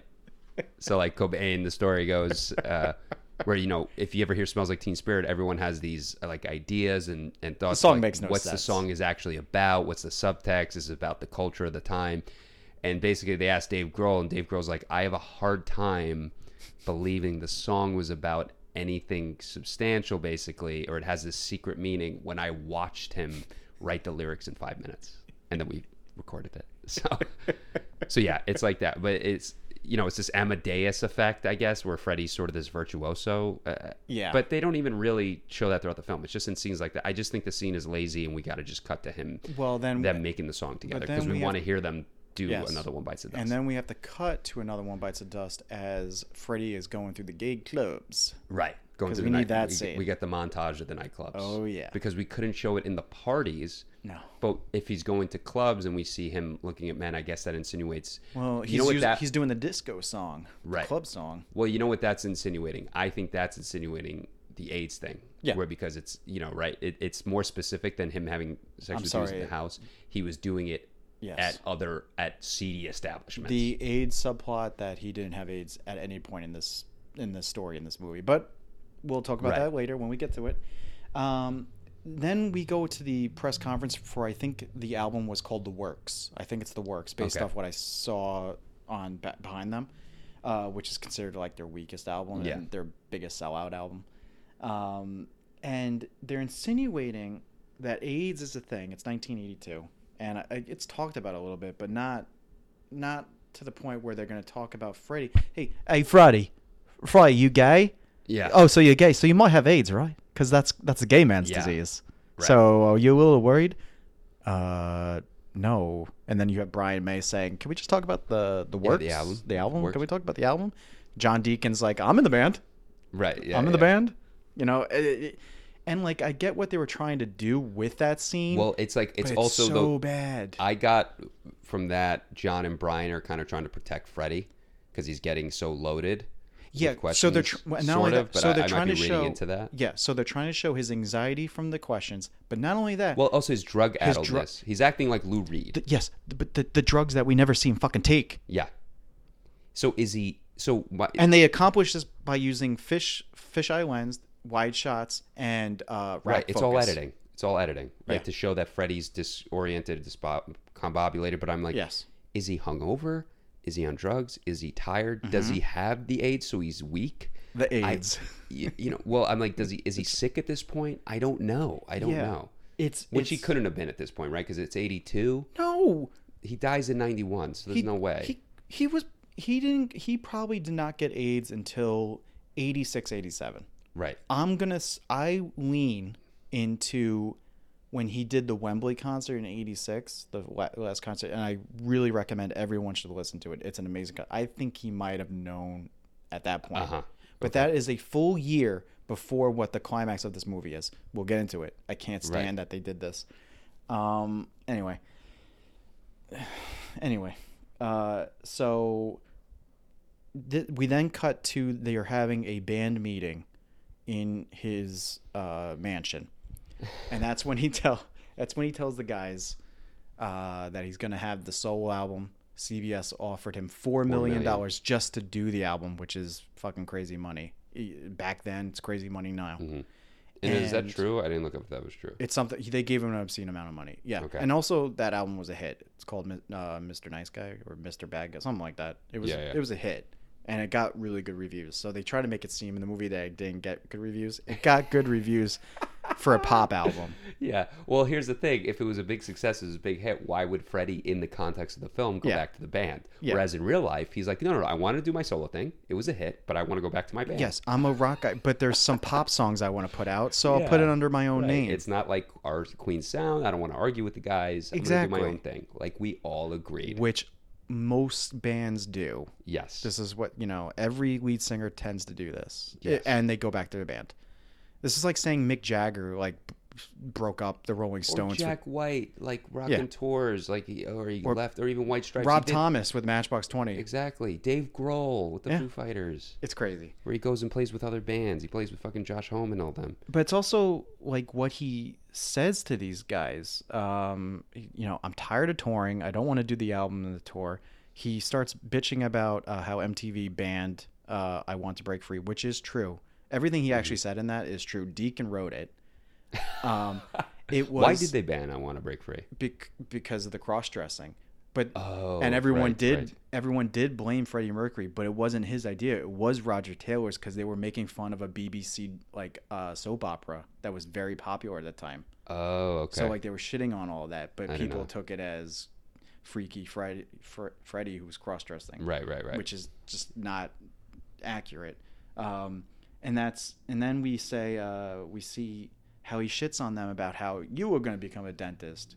You're an astrophysicist. That's another scene that makes no sense. That nobody was going to read your dissertation. And who the fuck are you, John? Oh, well, my name's John. I don't even know. What are we going to be? Electrical engineer?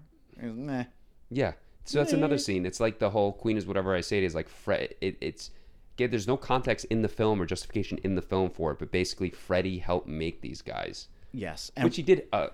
Freddie made these guys. He didn't help made these guys. Correct. These guys weren't going to go on to become professional musicians without your help. Mm-hmm. And also, you would have been a dentist. You would have been an astrophysicist. You would have been an electrical engineer. Otherwise, we would have been successful middle-class people.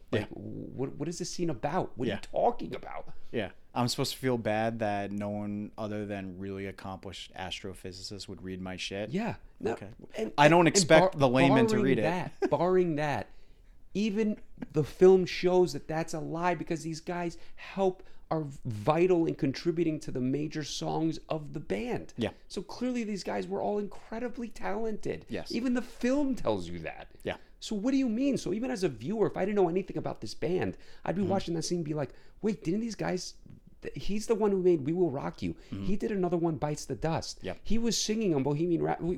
What are you talking about? Well, they needed the redemption arc.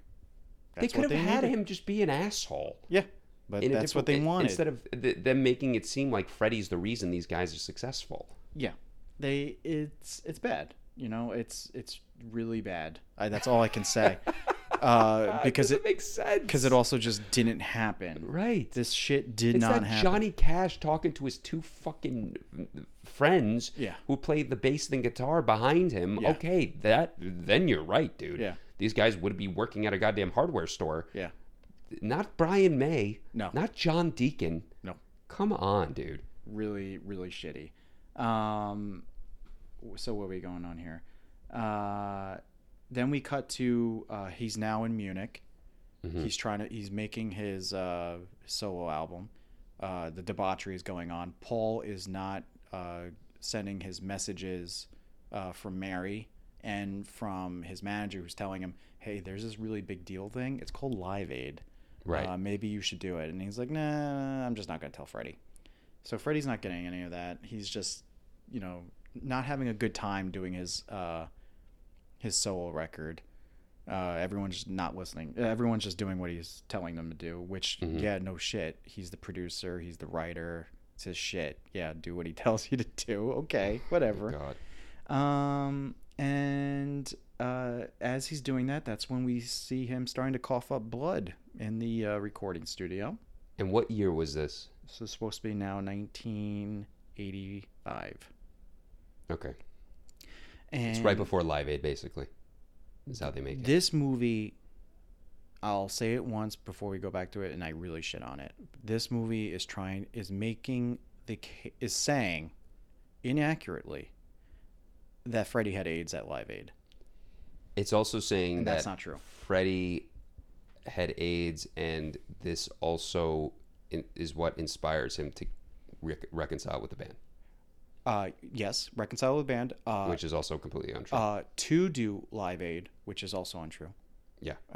They decided to do Live Aid before all that. It doesn't because they weren't fighting. Yeah. Whatever. We'll go into it. Also, they even get the bands at Live Aid wrong. What do you mean? He's the lawyer, when he mentions who's going to Live Aid, he says Led Zeppelin. Led Zeppelin was there. They were? Not Bonham. Phil Collins. That's what I'm saying. Phil Collins was drumming for Led Zeppelin. Oh, he was. I actually checked the lineup. I didn't see Led Zeppelin there. They listed as Led Zeppelin? Yeah, they performed in Philadelphia. The Philadelphia concert. Oh, okay. I have something saved. Because I always thought Roger and Robert and Jimmy, they never got back together after Paul died. They did Live Aid with Phil. Phil Collins, well, I'll talk about it, but Phil Collins is one of the MVPs of Live Aid.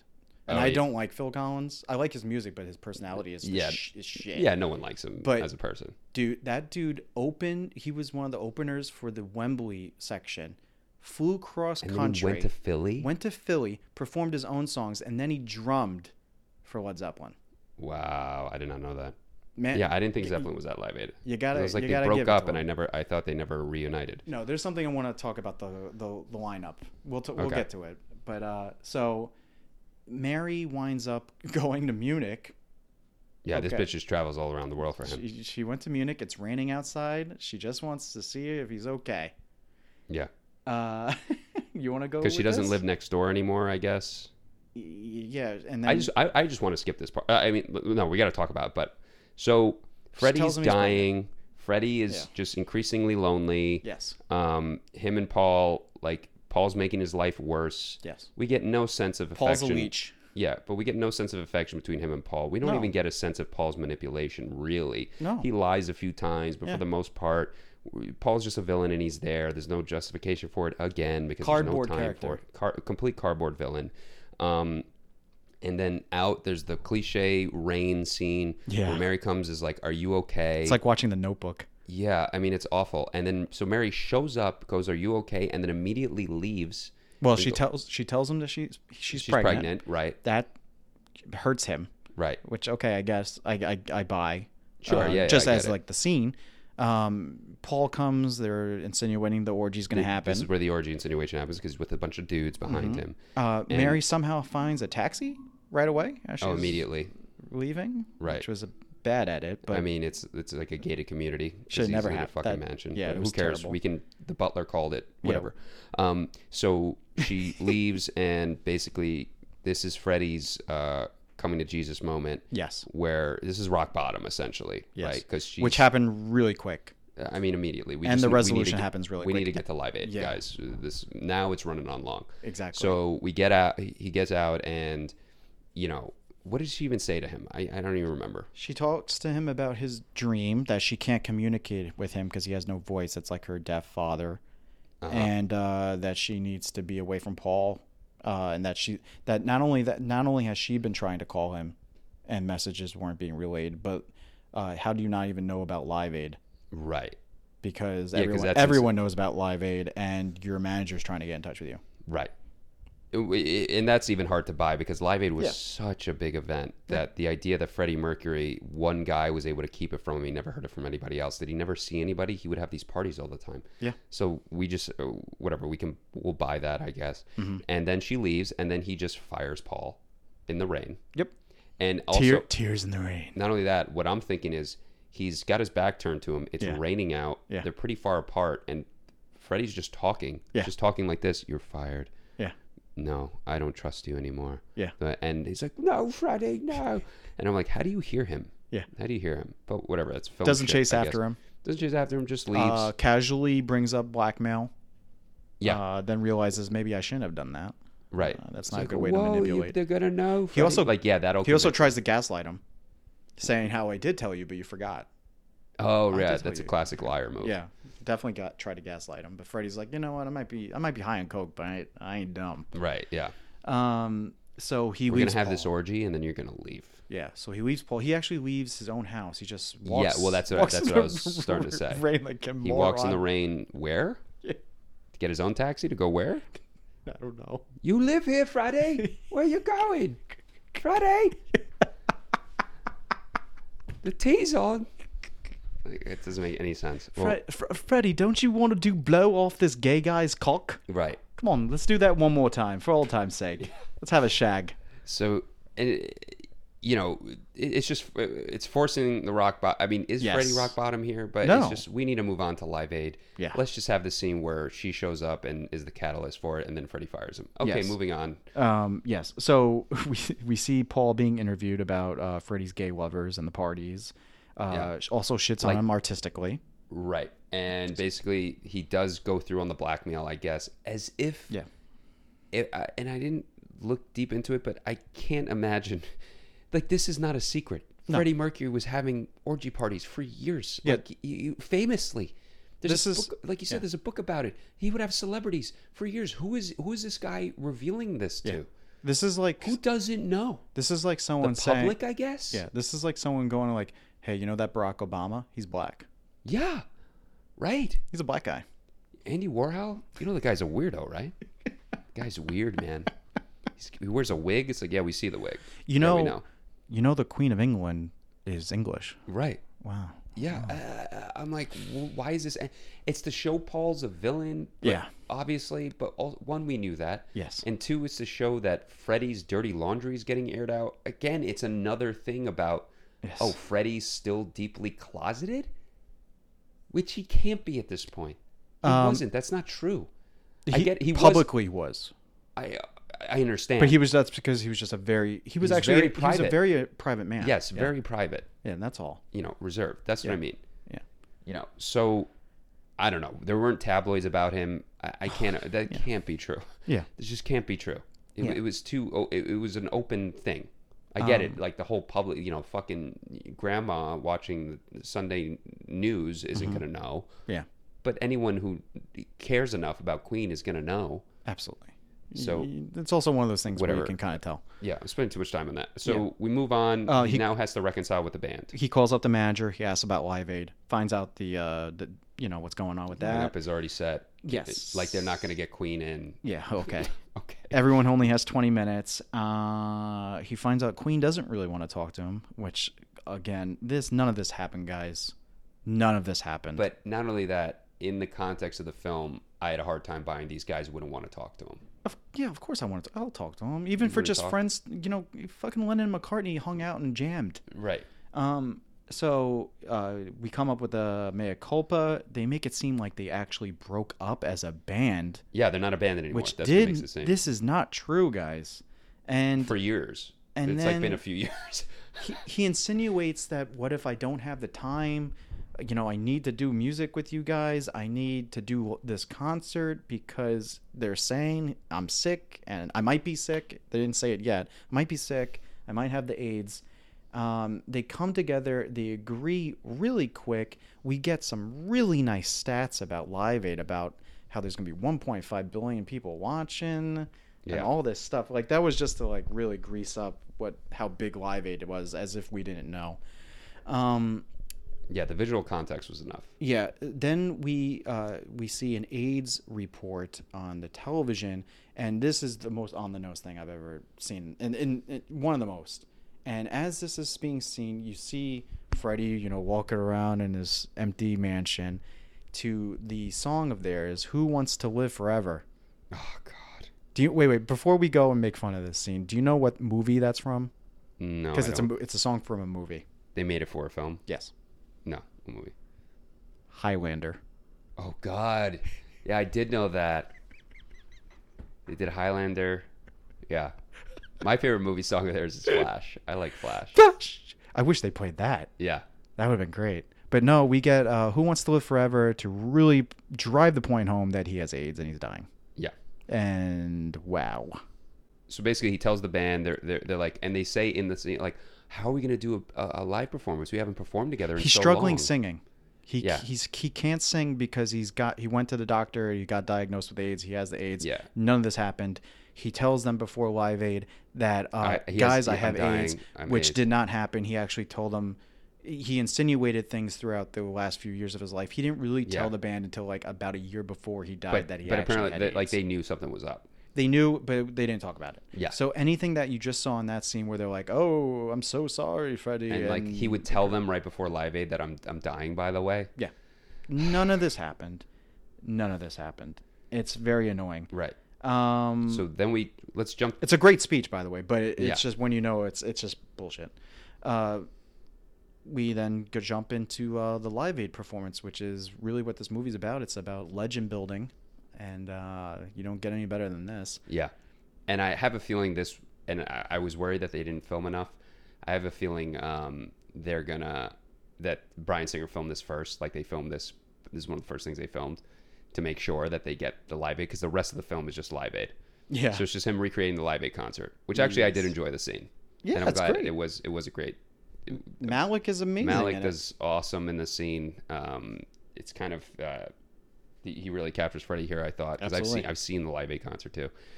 He gets it down pretty pat. Yeah. So 1 second. So they insinuate. This is what I wanted to talk about. They insinuated before Queen, no one was giving money to Live Aid. Oh well, yeah. Phones start going off the hook. Yeah. Do you want to hear just in London?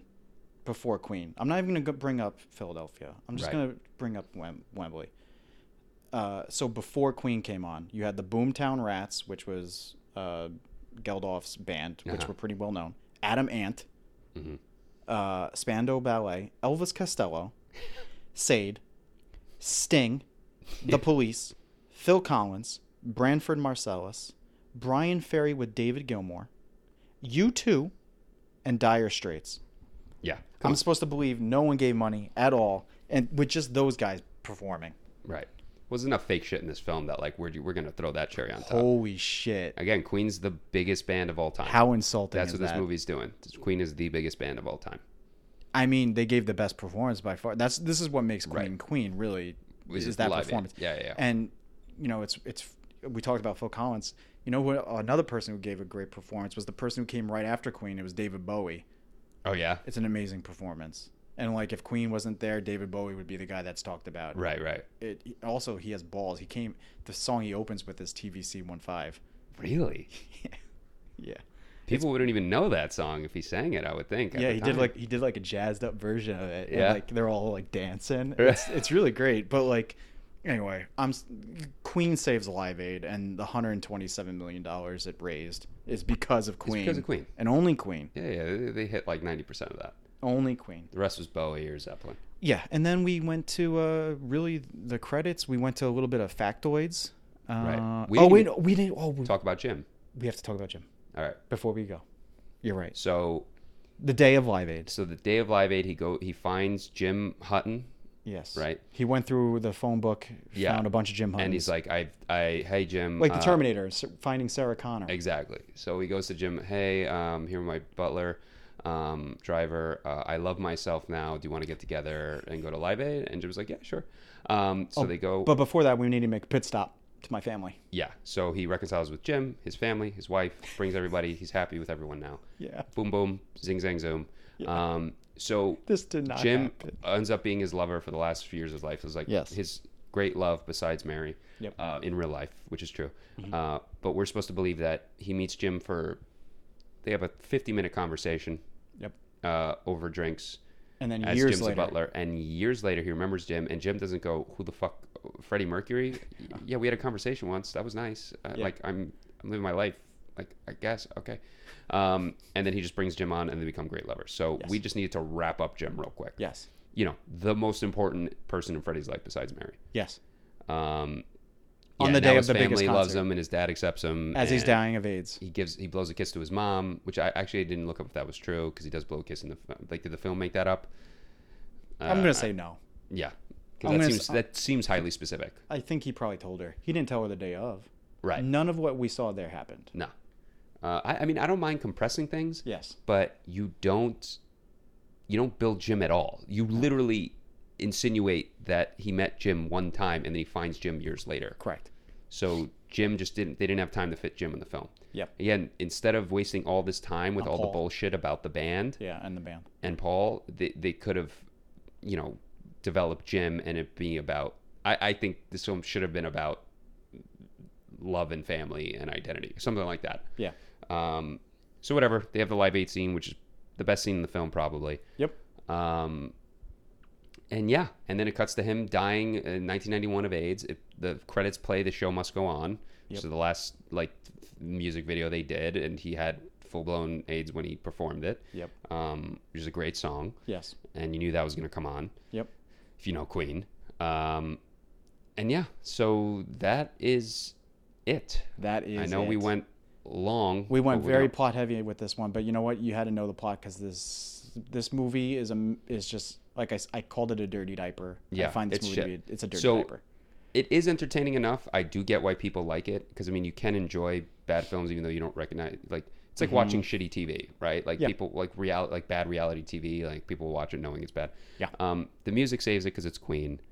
The actors do a great job. I mean Rami Malek, I did actually judge him because I saw a few like Oscar clips when he had when he was long hair Freddie. Yeah. And I was like, he's kind of putting on a performance. I thought like he's putting on this character. He's really, and I thought he was pretty good when he was long, but for some reason, as soon as Remy went into mustache, short hair Freddie, I thought he was unbelievable. I thought he was awesome. Well, I thought all the actors do a great job. They do a great job of actually showing genuine affection between each other. Yeah. And the editing just saves this film. I mean, I do think this is like the most deserved Oscar ever because the editing creates this film.